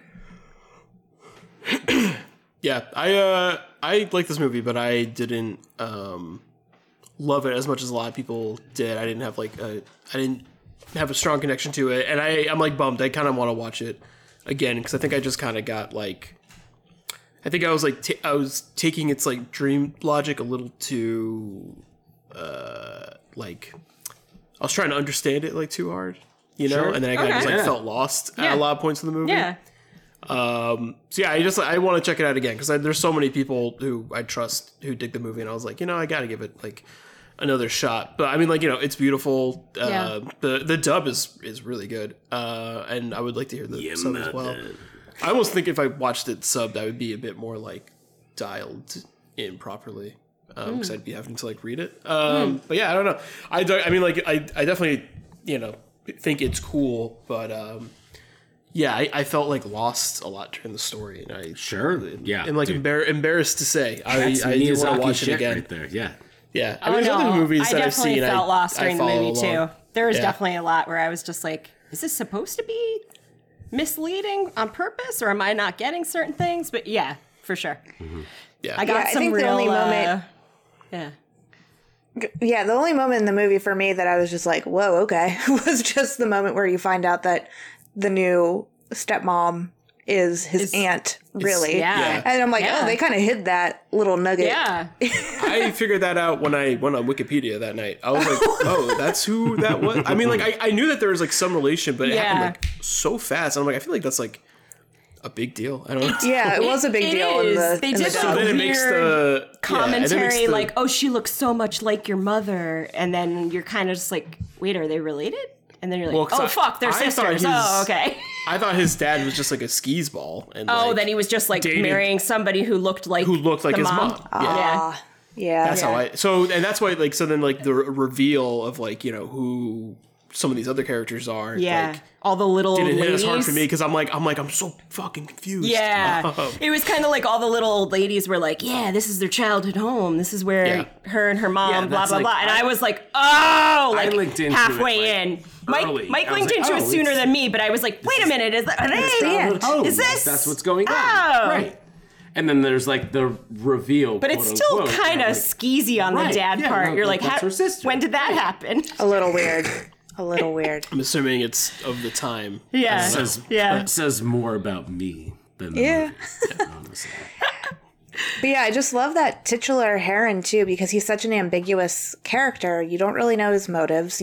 He's not necessarily good. He's not necessarily bad. He doesn't necessarily lie about Right. the mom being alive. I just think the whole time travel aspect of the story is just so compelling. It's like little Miyazaki Le Petit Maman type of thing going on. Like he gets to hang out with his Totally. mom for a little bit when she's little. Very cool. I just thought it was so cool that they wove the story in that way. I didn't know what to expect, but obviously it really hit the nail on the head for me. Yeah, and then the dub for the old lady that ends up being the badass is Florence Pugh. So, Yeah. and I didn't pick up on it at first, and then pew. I was like, pew pew, wait a second, I do recognize this pew. voice, and I was like, awesome. I thought it was Frances McDermott for a second, but then I was like, oh, it's Florence Pugh. Florence Pugh do an old lady voice at badasses. first, and you're just like, Yeah. Yeah, I definitely want to watch it again. She's like the Pirates of the Caribbean of Florence Pugh. Which which one's Frances McDermott is? Frances McDermott is the think she'd Pirates of resent the that, but- Caribbean of Florence. Florence Pugh for virgins. Bird, you also want to talk about the little guy before we yeah. move on, don't you? Yeah, a little nugget. Little tiny one. The little nugget, my last little nugget for this podcast is, of course, Wes Anderson's most recent film, Asteroid City. Asteroid City, again, I feel like The French Dispatch from a few years ago was also a return to form for Wes Anderson. And I think this is even leaning harder into what I really, really enjoy about Anderson as a storyteller. It's a crazy movie. I did not realize it was going to be as layered as what it ended up being. A story within a story within a story. yeah, That also ends up being a little weird. it's 'cause I mean- weird. There's like possibly a little supernatural-ish type of stuff going on. Especially the way they end the film, which I won't get into here in case anyone hasn't seen it. But yeah, I love his cast of characters. It's somewhat growing. He has some newbies in this one. He has some oldies but goodies in this one from his cast of characters that he typically puts in his films. With an Anderson film, you're always going to get those beautiful, weird postcard shots and the way that he films a movie. Obviously one of the strongest auteurs of our time. And either you vibe with Anderson or you don't vibe with Anderson. And I totally get that. That's the whole thing. Yeah. But Jason it works for me. Schwartzman is having a year. Did you Yes. watch his short films that he put up on Netflix? I haven't watched them yet. I've kind of like been weirdly saving them as a little treat for after Dude. this is They done. are a little treat. They are so good. One of them very almost excited. like eats their way into my like top 20. They're a little treat. Yeah. You get some Rupert Friend, who's in this. I do love Rupert Friend. He's great. Yeah. And Rupert Friend is also like in full He's good. Bugs Bunny mode. He's good. In like some of those things Yeah. where you're like, this is like a cartoon character come to life. And these amazing. And the short films are like, oh, why hasn't he used Dev Patel before? He's perfect. Dude, Dev Patel was grown in a lab to read Wes Anderson directed Roald Dahl dialogue. Yeah, it's pretty funny. It's insane. He's very good. I always feel like Tony Rivoli, I think that's his name, is kind of alternate universe Dev Patel. Yes. So I feel like he already kind of had him for a while. It's kind of mean. It's kind of mean. Oh, but I love him. He's so great. I love him. I still love Grand Budapest. So good. Yeah, He's the very Pirates good. of the Caribbean of Dev Patel's, yeah. Short. Thank you, Robbie. Appreciate that. Yes, agreed. But yeah, just a great movie. Obviously, it looks great. There are some very emotional turns, which I didn't expect in this movie as well. Yeah, great. Phenomenal movie. Asteroid City. Asteroid City. Moving on. Robbie, I think you've got like a fairly large movie that you want to talk about right now. It's huge. It's a big boy. It's a big boy. Yeah, I'm talking about Godzilla -1. It was number 6. Let me look at that again. It was number... God, this is so long. 6? It was number 6. 6? Yeah, I'll cut it together. You'll be fine. Don't worry about On it. your list. Yeah, I'm number not 6 on going my to. list. Really fucked with Godzilla -1. A lot of people really fucked with Godzilla -1. It looked I mean, I fucking fucking Godzilla great. -1. It Yeah, looked great. I didn't really know what to expect. I'm not really a Godzilla guy. I've been watching the newer ones that have been coming out, and I think those movies are fine. They kind of exceed expectations, and expectations are low. But yeah, I heard there's a lot of hype around this movie, and the trailer looked like really interesting and captivating. So, yeah, I caught it a little late. I think I caught it like kind of just in time. But yeah, it's like everything they say is true. It's so good. But yeah, you know, it's a period piece that takes place in post-war Japan, and the title of the movie is after the atomic bomb, Japan was at 0, and then fucking Godzilla showed up, and they were -1, which I think is a hilarious explanation for that title. It is. I did very- not it's know very funny. that's what that was. On our That's episode. what. Yeah. We're like, Yeah, what I was does just it like, all mean? right. What are we talking about? So yeah, a little weird there, but it's you know, it's a movie that puts its like human characters at the forefront, and I feel like in a lot of monster movies, like sometimes the human characters are kind of a drag, but this movie is so much about kind of like, you know, some other movies we talked about on our list this year, but it's a movie that's about like celebrating being alive, and it's about like fighting to be alive and like being brave enough to kind of like fight for like the lives of the future. And it's beautiful, and it's about like people coming together and like, you know, making a citizen's arrest of Godzilla, and it's really just really good stuff. It looks really cool.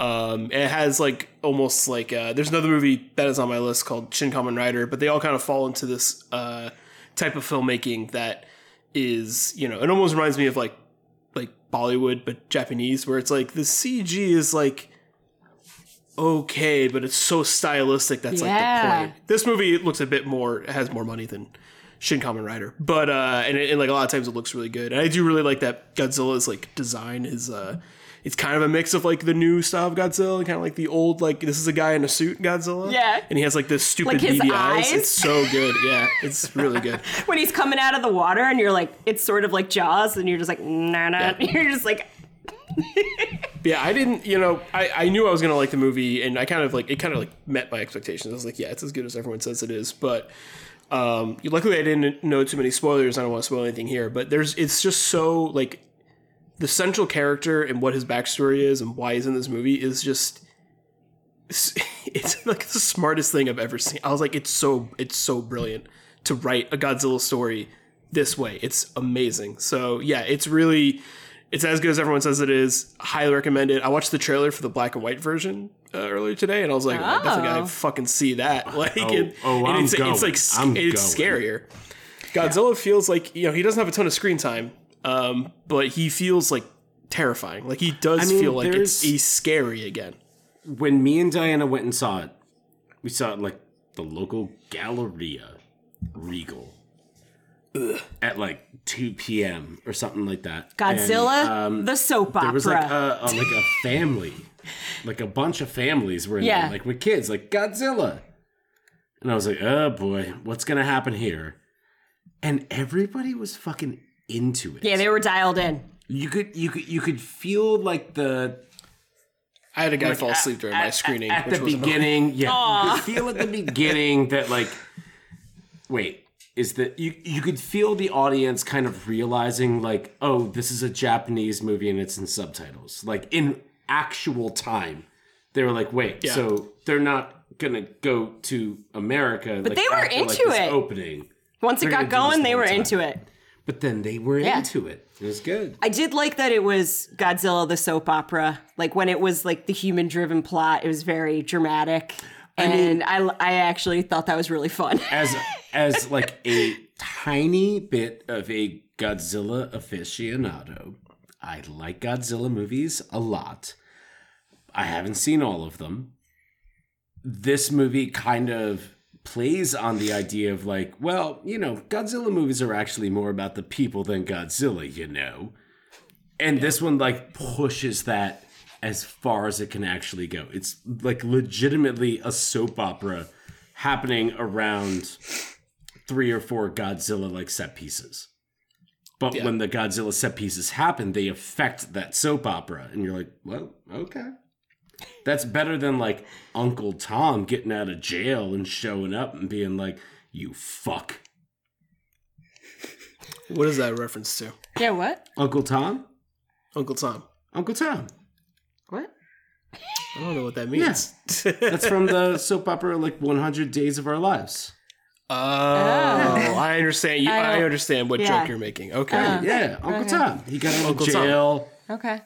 And like he had Shows a up twin in your brother life. and stuff like that. Right. Wait, you didn't watch that? I must have missed it. I did enjoy that there was also hot scientist with flowing gray hair.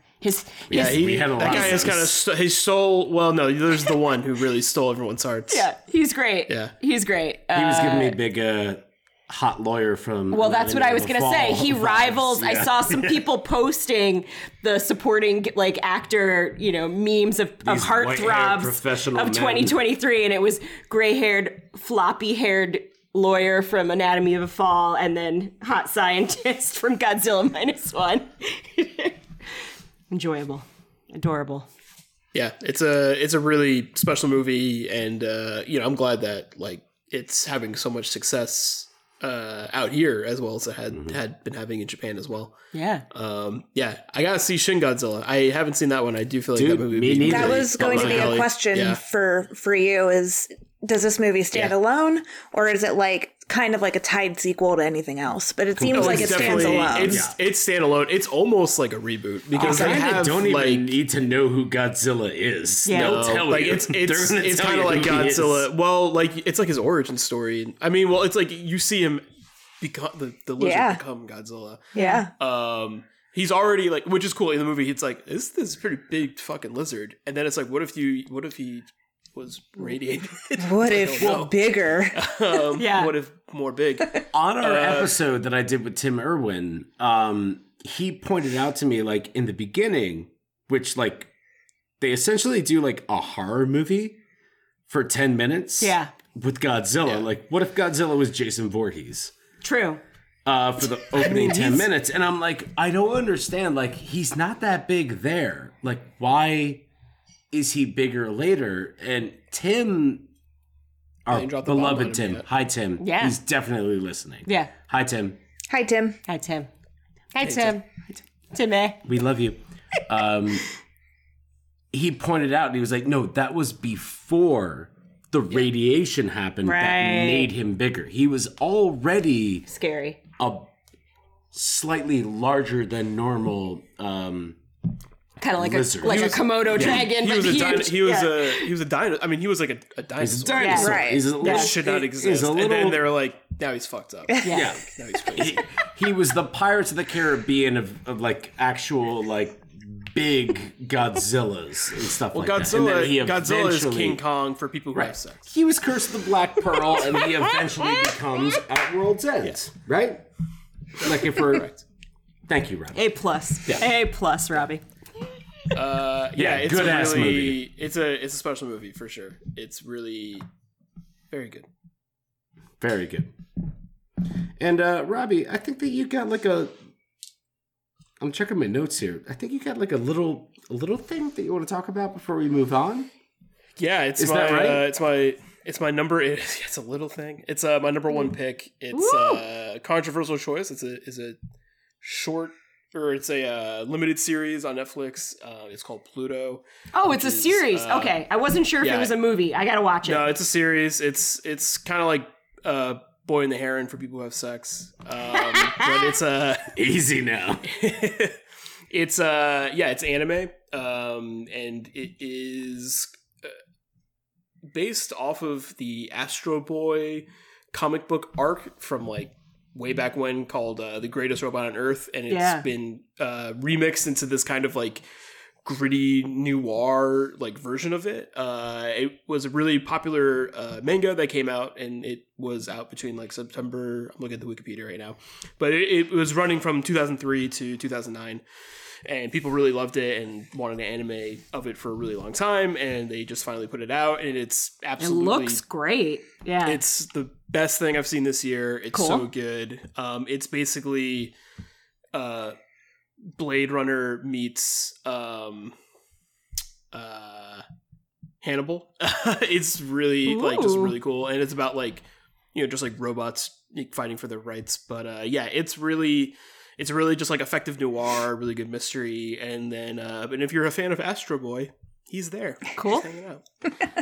Doing good stuff. But yeah, it's really good. I you know, it's 8 episodes, hour-long episodes. I really recommend it to anyone, or, you know, at least watch the first episode, see if you're into it. But I think if you give the first episode a shot, you'll be hooked. Like everyone I've tried to push it to, they watch that and they're just like, oh, it's over. But yeah, it's really looks really good, and just my absolute favorite thing I've seen this year. It's so good. I'm excited to check it out. Now I will allow myself to watch series. Yes. I want to watch that, and I want to watch TV Blue Eye time. Samurai. So those were at the top of my list of cartoons to watch next. Yeah. Blue Eye Samurai also good. My number 2. Sweet. On my list. Sweet, It's Blue Eye sweet. Samurai. Beautiful. All right, so I guess it's time for me to talk about a movie that I like. A movie that I like is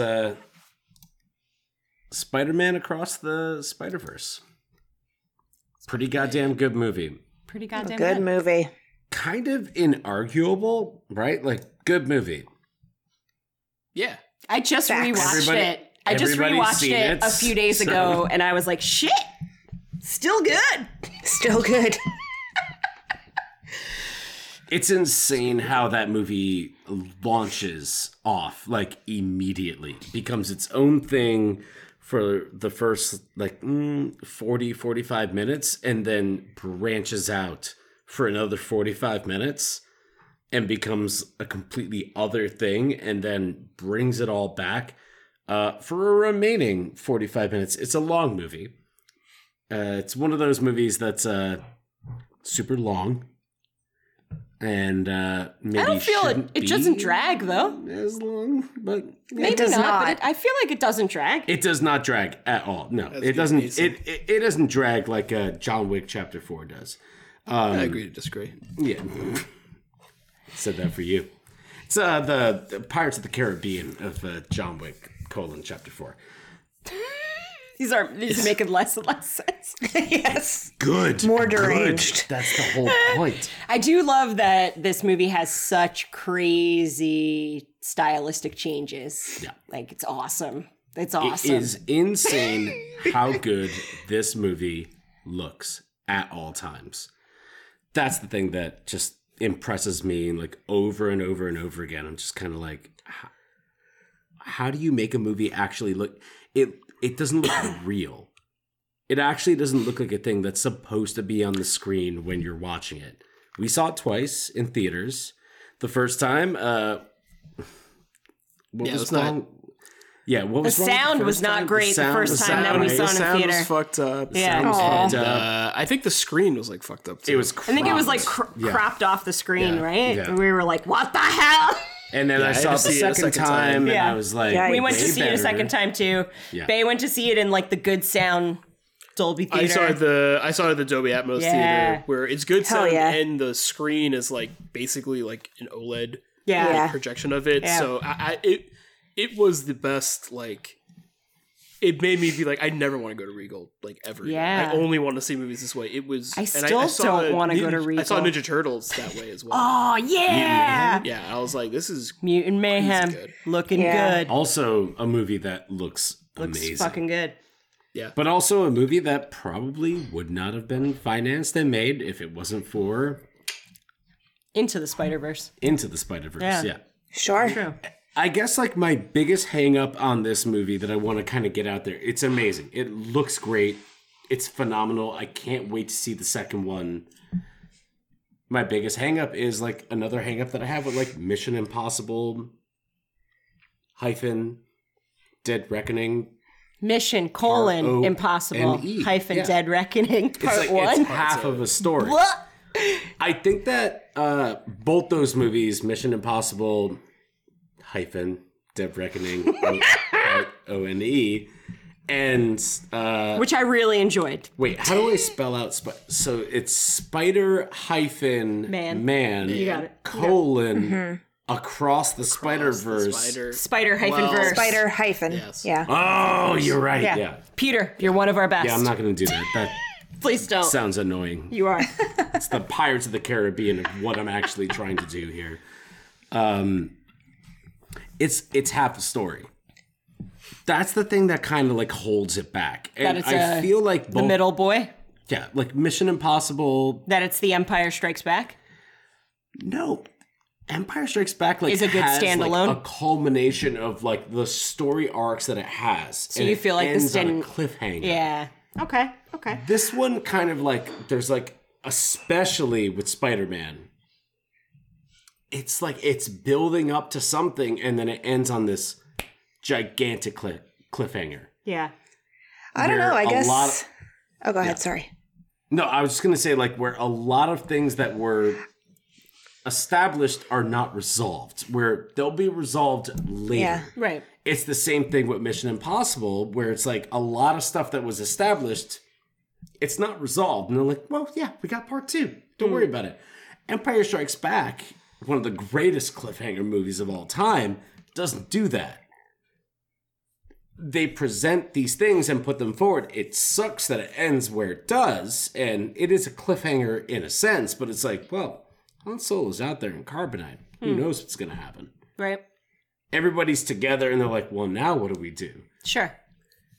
Well, I feel like the movie, its pacing is good up until the end, where it kind of like ends, and then there's like, wait, we have like 45 more minutes. You're like, sorry, what? Yeah. It's kind of when like the big like universe Yeah. jump happens, and I feel the same way about like Dead Reckoning, and also the same way about Dune Part 1 as well, where it's like I think those movies have good pacing up until the last half hour, where it kind of like trips a little bit and then just ends. I think with Spider-Man though, the pacing is good, and I think that luckily they resolve like a lot of the smaller arcs, or at least like the Gwen Stacy arc has a Yeah. resolution.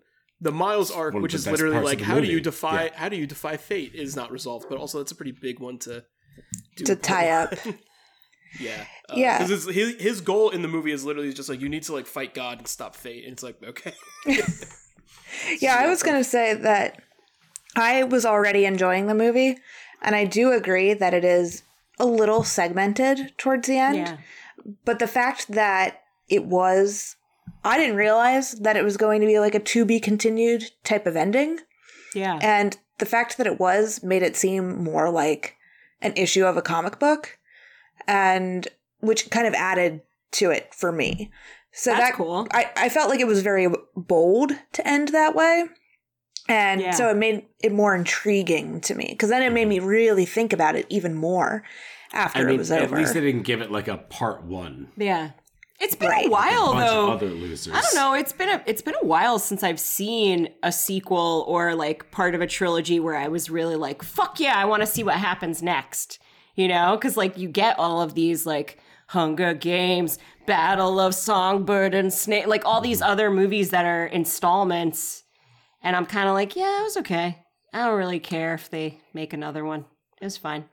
But this, I but mean, this you're damned one, if you do. Yeah. Right, if you And don't. like Yeah. again, like don't get me wrong, this movie just slaps all over the place. Like it makes sense. Like in that last, honestly, dude, it's like 20 straight minutes of that movie where it's like they're getting towards the cliffhanger, and you think that you're going towards an ending, and that's what makes the cliffhanger like kind of so bittersweet.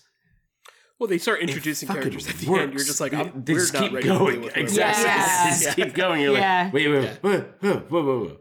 It's like this seems like kind of a big deal to put in the movie right now. right? Yes, big time. My main issue with the movie is kind of like externally. There's a lot of articles that kind of came out that the movie had really troubled production, and a lot Yeah. of the artists had to work under crunch, so they were working like 11-hour days, 7 days a week to finish this movie, and apparently working with I think it was like mostly like Phil Lord was cited, but I'm sure it's like Lord and Miller as well, that like they're kind of difficult to work for and they ask a lot. And then when complaints about the working conditions on that movie kind of made it to the producer, she was just like, well, welcome to making a movie. So it's like, it's really shitty. It's really shitty that like how tone deaf the production was, and making anyone work those conditions just to make a fucking Spider-Man movie is really fucking shitty. And in a year where there's been like so many labor crises in entertainment, and then this movie has it too, Yeah. really fucking sucks. That's So that's I mean, just like a show that that also needs to be like, it's not just writer strike. It's not just exactly like the animators are in the same boat. Yeah, it'd be amazing if the movie looked like shit, and you could be like, "Well, look at that!" But like, it's one of the Everyone most got to see their families, amazing though, looking so that's things cool. you've ever seen. You're like, "Well, oh fuck, shit." yeah, I mean, I think, you know, they didn't want to delay it anymore, and it's like, well, guess what? People want to see their families, so you should. Yeah, So hopefully, it's I just hope a Beyond the movie. Spider-Verse. Yeah. Yeah, I hope Beyond the Spider-Verse doesn't come out for another 6 years. If it Right? has to. Yeah. Agreed. I will Hope wait that they as learn from long that as and take they that into need. consideration going forward. Exactly. Yeah. But you know, outside of that, which is like, you know, for me, it does kind of paint my opinion of it, and it makes me sad. But that aside, like, it's a really tremendous, to those artists' credits and to their, you know, to their labor. Yes. That movie is. It's one of the. It might be the greatest animated movie ever made. Like, I don't know, like what I mean. It's hard to really argue, and I would have said the same about the previous one as well. But this really ups the ante in a way that's so extreme, Well, it's got Oscar Isaac. and that's good too. And more Donald Oscar Glover. Isaac is. Yeah. Yeah. Just Yeah, I didn't the love the live action stuff didn't work for me, but that's Oh man, I love it. Whatever you want to do. They're having fun. yeah. So I'm allowed to have like a little tiny right now. You're allowed to have a little I'm treat. allowed to have like a little treat where I can talk about like a little movie. A If fat that's man okay and little with you boy. guys. Is that okay with you guys? I'd like to talk about David Fincher's The Killer. best fight scene of the year. I mean, goddamn, one of my favorite movies of the year. Good ass goddamn movie. I really like The Killer. It did not crack my top 10. Just got like wormed out, but it's still one of my favorite movies of the year. I feel like we were talking earlier about like a kind of like a Ripper Friend is kind of like a Bugs Bunny in Wes Anderson's like shorts, and Michael Fassbender is David Fincher's Bugs Bunny in this movie, where he is just a cartoon of a person that has absolutely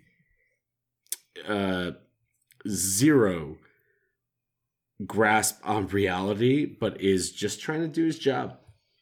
And he's a professional, and he's What gonna if someone keep was doing bad it. at their job? I mean, movie? that kind of is. It's so Killer is, funny. yeah. Yeah. But he's like, such- it is- he's such like a Looney Tune about it, where he's like, well, I'm just gonna keep doing it, and Yeah. got my inner monologue and everything. So let's keep moving. Just forward. gonna eat It's like this it's like McDouble or whatever egg sandwich is eating in the beginning. I feel like Well, it's he kind of like takes if the Barry, bread if off Barry of had the inner monologue, big that's what double. this movie would be. Yeah. But we watched like It's that got the segment. best restaurant scene in all of the yes. movies of the year. But not actually in Beacon, New York. No, It not says they're actually in but they're Beacon, not New in York. Beacon. Yeah, Very much not which I thought Beacon. was funny. Yeah, I was like, that's not Beacon. That's not Beacon. But yeah, whenever we watch a movie, we're always looking for like a food movie. And I think that takes the scene. I don't know. I mean, that whiskey flight scene in The Killer is like beautiful. I mean, Tilda, Michael Fassbender, all in one shot. It's really hard for me to not like that movie. It's so hard. It's a great movie. It's very good. I really like that fight scene in it is so good. Oh, And when the I dog mean, jumps the out the Florida- window, I'm like, that's so crazy. The Florida fight scene is just Yeah, it's so good. get the hell out of here. Like, is there a better fight scene? Maybe in John Wick. I mean, Maybe in John Wick: Chapter John Wick 4? has like, I think John Wick has like 700 better fight scenes, but there's no fight scene in John Wick that feels like as grounded and real as the fight in The Killer. It's more isolated in The Killer. Yeah. It's like Yeah, The Killer is like the a rest of the one-on-one movie fight isn't lasts doing mad that, and then long. all of a sudden it becomes a John Wick movie Yeah. for like 5 minutes. But even that fight, it's like sloppy. They're like, it's like that. It's remember so sloppy. Yeah, in it's the Barry best. season 2 when he's fighting the guy who has like the karate daughter? Oh, Karate daughter. And that fight just goes wrong Robert, the entire time. That's kind of exactly what what I was thinking about. Where he sees, he looks at the picture and sees like all the karate, the medals and like stuff. medals, and he's like, oh shit. "Oh, wait!" And then the fight happens. Yeah. It's very similar beats there. Yeah. Well, we're gonna move on over to Diana. You've got a movie that you want to talk about, and it's a small movie. a little movie. Most people haven't heard of it. Very short. Yeah. Yeah, It's a short movie. it's a super short movie. It's a quiet movie. Yeah. Yeah. I figured throw in the Oppenheimer. Throw it in. Throw in the giant cast with Robert Downey Jr., who I did not expect to be in the movie as much as he is. He's in it way more. He's in it way than we more. thought. He's fucking good. And yeah. This rewatching it, I think what hit me more this time around was like, because we went to see that in like an AMC theater where there's the crazy recliner seats, and it was intense. It was a little too much. It was really I saw fucking it in loud. IMAX. Yeah. I think it damaged Yeah. my hearing. That's saw the it in thing. IMAX Like, as well. I think it blew out my hearing, and I was just like, Jesus. So Worth it. watching it again, I'm psyched for Ludwig because the score is killer, and it's just like one of those sort of like epic period piece, million people. I don't know. I like didn't want to like it as much as I did, but it's really fucking good. So pretty much everyone who's in it as a bit character is great. Like shout out Josh Hartnett. What? I mean, they Great. hired every single white person.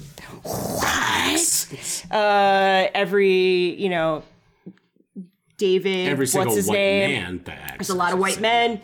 Yes, there And is. Rami Malek is Rami like Malek. tossing there for like flavor. Yeah, Alden. All the quirked up white boys. All the in one quirks. place. Yeah, some All the Kenneth Jack Branagh, Quaids. Honestly, if some we could James just say Zahan. Like we could just spend the rest of the podcast just naming off the people, but it's we a don't. bunch of Jack Quaids. We don't need to do that. But I do love Jack Quaid playing the bongos, playing physicist Richard Feynman, because my sister used to read books about him in college when she was reading about him for some physics class, and he did play bongos in real life. And I think that's really funny that he gets to play that character. I was like, that's Benny Safdie's in there. Safdie's in I there. think he's a director. You think he's separated from his brother? Angry, drunk, Emily Blunt. It's good. Yeah, It's very angry. it's good. Yeah. A lot of gratuitous pew. Get to see a lot of Florence Pugh. Maybe more than I would have liked, but whatevs. It's fine. I don't know. I think it's like the best like example. And we live in a world where like there's like this weird like anti-sex scene movement happening. Yeah. And Oppenheimer actually like has sex scenes that are valuable to the plot and actually like push the plot forward. Sure. And I'm like, and people are just like, well, it didn't need a sex scene. I'm like, you're a fucking idiot. Like, Kind of does. I don't know. Like, it needs the sex scenes. Yes, they are important. You also get to see over yourself. Florence Pugh's tits. Well, I was thinking about It's fun for everybody, right? Tight little Like- ass, but Sitting on his chair, cross-legged. I mean, we've all been there. We've all sat across from a naked Florence Pugh, us ourselves naked, in a chair, and like, oh, let me just cross my legs real quick. Oppenheimer talking about is- Goethe and other sad books. yeah, I was very happy that I liked Oppenheimer as much as I did because Nolan's last movie, Tenet, was not my cup of tea as much. Not my flavor. So I was like, gotta watch it again, Robbie. Nolan movie.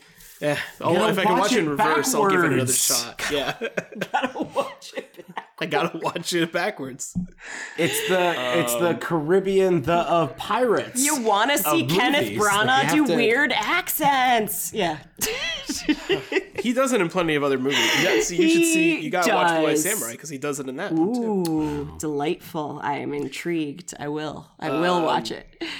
Yeah, I really like Oppenheimer. I really love the like macro photography that they do to kind of like either represent the madness of Oppenheimer's mind or of like the live action within the atomic bomb. Like, I Yeah. really like those scenes a lot. Yeah, I think it's I can't believe they shot it in 57 days. That is the craziest thing I've ever heard. The wildest shit in the world. It's Wild. so fucking stupid. Yeah. It's definitely a movie that Wild. like not just the composition but like the sound design of the movie really like it is so impactful because like you said, like all of those sequences where it's like they're applauding him, they're stomping, there's like the bomb sounds. It's kind of nuts like how jarring and uncomfortable a lot of the sequences are before it even gets to the point where it's like the actual action of something exploding. You're just like, I don't feel good, but I'm not quite sure why yet. And then you get to that point and you're like, oh, okay. Yeah. There's no movie as technically proficient as Oppenheimer. It is like right off of that, like technically, it's one of the best movies ever made of all time. Like it's just like Jesus Christ, look at this thing. And It's the fact that there's like no insane Yeah, I don't how know. good this CG. movie is. Yeah. I don't know if maybe it's because Robbie as well, you saw it in IMAX, that I thought my one complaint of the film is I think like the third act is a little too heavily scored. I know, Diana, you mentioned the score earlier. Yeah. And I think the score is like a little too in your face for the last act of the film. And it's something that on the flip side, Killers of the Flower Moon, also a very long movie, but the score was probably one of my favorite things about that Yeah. movie. And it is Score is almost great.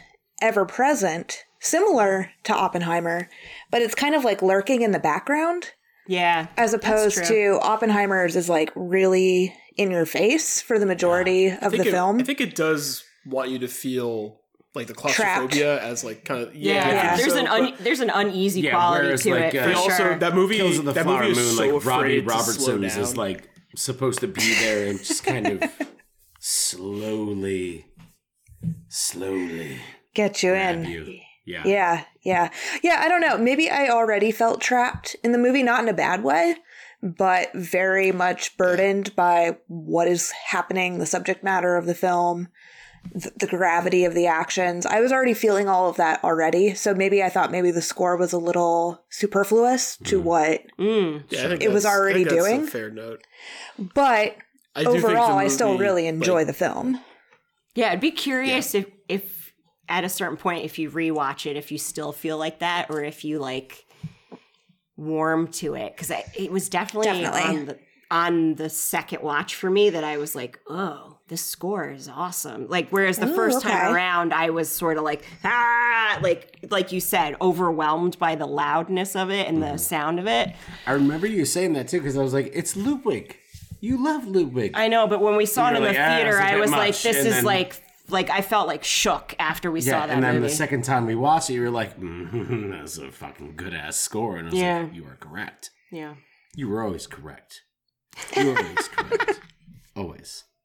No, but definitely some of these movies, especially some of these longer movies, I do think merit a rewatch at some point. Because, especially the theater experience of watching a 3-hour movie is very different than being able to give yourself a 5-minute intermission to really go back to it. Buying Oppenheimer on Blu-ray was one of the best decisions I've made this year. Just grab it. Now I have it. When the world ends and there's probably no some more very cool behind-the-scenes electricity shit on that and Blu-ray, I'm sure. You can't plug anything in anymore. I have it. Yeah. Yeah. All right. That's all I got, but if you guys want to talk more, feel free. I mean, I feel like we're entering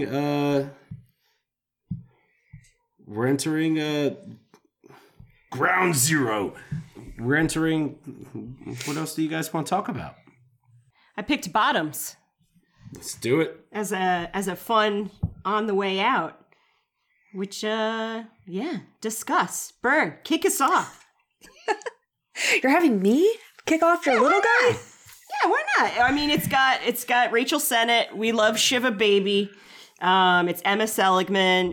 It's got Ruby Cruz, which if you liked the new Willow show, which I fucking did, she's in it. She's adorable. She's great. And it's got Ayo, who's awesome.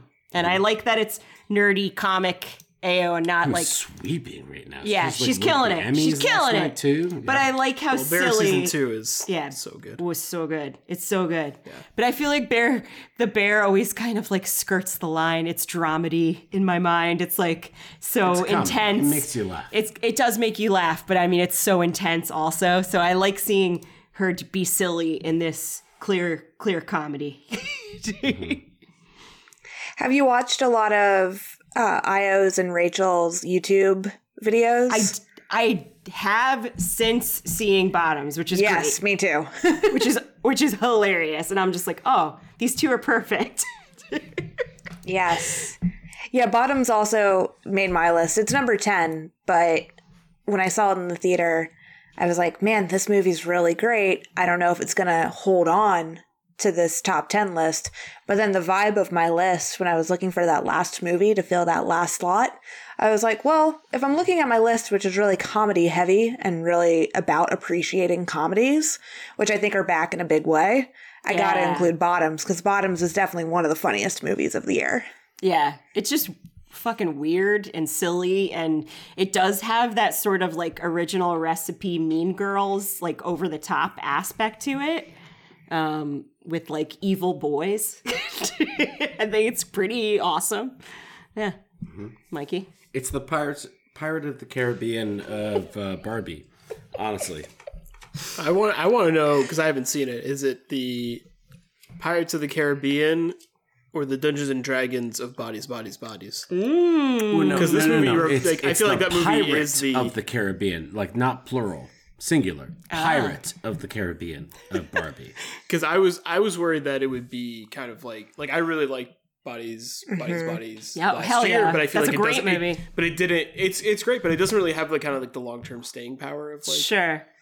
a lot of movies. Like it feels very like this movie's so good in August of 2022, right. And then I'll never think about it ever again. Honestly, too, I feel like you, Robbie, as a man, and me as a man, I feel like we're the ones that need to kind of dissect, like, what's going on with Bottoms. Like, we're the ones that kind of really need to break it down. I haven't seen it yet, so I'm sure you're right. That joke will be a lot funnier to you when you see it. Because you're a man and you told me to watch it. Well, your analysis of Bodies, I agree. I think that movie's super fun, super good time. Kind of not necessarily trapped. It doesn't give itself like a timestamp per se. I haven't watched it again though. And I don't know if watching it again in 5 years, if I'm going to feel like it's as relevant or if it kind of placed itself in a very specific time. But that horror comedy genre is kind of fresh, and I feel like it's still like kind of going through growing pains. Yeah. And some movies really stick the landing and do feel like they're going to be really relevant forever. And I can see where you're coming from with Bodies, Bodies, Bodies. Yeah. But I think Totally. Bottoms, when it comes to Has like more the of high school the- genre, it's Yeah. adding something new and it has a lot to say. And I think as far as the high school genre goes, it's one of the best installments in a long time. Oh, Yeah. yeah. If that helps Yeah. you. That's good. Yeah, that's cool to know. I feel Yeah, like no, if it definitely anything, does. my criticism is that like they seem a little old to be in high school, the two main characters, but they do look kind of young, so that you can kind of get away with it. Like the other actresses that are in it, they can all pretty much pass for Hollywood version It's kind of like of high school. super bad, right? Yeah. Like super bad. It's just Yeah. like these are adults. Yeah, these are adults. These are mini adults. These are yeah. clearly people in their 20s These are grown-ups, 30s. Yeah. It's like women always look so much older than they are. Right, Robbie? I'm not co-signing that. I'm not co-signing that. Robbie. They're like You're the really being Pirates of the Caribbean. the Pirates of men, Caribbean am I misogyny right now. You're like, ah. He's too smart for you, Burge. Yeah. He's onto your wily waist. It's a trap. Too tricky. That's bait. That's bait. It's a trap. Well, I think we had ourselves like a pretty good conversation, right? Yeah. All right, so I'm proud of us. lastly, let's talk about Deadpool 3. Please don't. Deadpool 3 is a movie that is coming out this year in 2024. Sure it is. How about instead of And that, I we am just ask pulling up everybody a information 2024 on it movie right they're now. looking forward to. Hold on. I mean, I am looking forward to Deadpool 3. All right. Okay. So, Wolverine joins the Merc with a Mouth in the third installment of the Deadpool film franchise. Oh, So Dune that's 2. what Dune we're 2 is my looking answer. Oh, how are you doing too? It's Dune directed 2 is my by answer. Yes. Sean Levy, who has directed a bunch of trash. And It is written by Stranger Sean Things. Levy, who is also the director of Deadpool 3. that makes sense. Matthew McFadden is in Deadpool 3. Okay. He's in He's Succession. good. He's He like is winning good. a bunch of awards. He's my Mr. Darcy of choice. He is good. Great. You know who else is in Deadpool 3, Diana? Why? Hugh Jackman. All right. Okay. What? Why are you ending the show on this He's note? Wolverine. Okay. He's going to be in the actual suit, right, I'm confused. Robbie? He's gonna be in the actual suit. And what is the actual suit, Robbie? Yellow. It's yellow? Great. It's yellow. All right. Thank you guys so much for love listening. And All right. we've had so much fun. I've had fun. Yeah. Yes. Co-signed. Fantastic. Putting out Very the good. vibe. Very, very good. And we hope that you keep listening and check in later. Check out all the best of lists that are going to be on StoryScreenPresents.com. And bam. Bye, guys. Bye. Bye.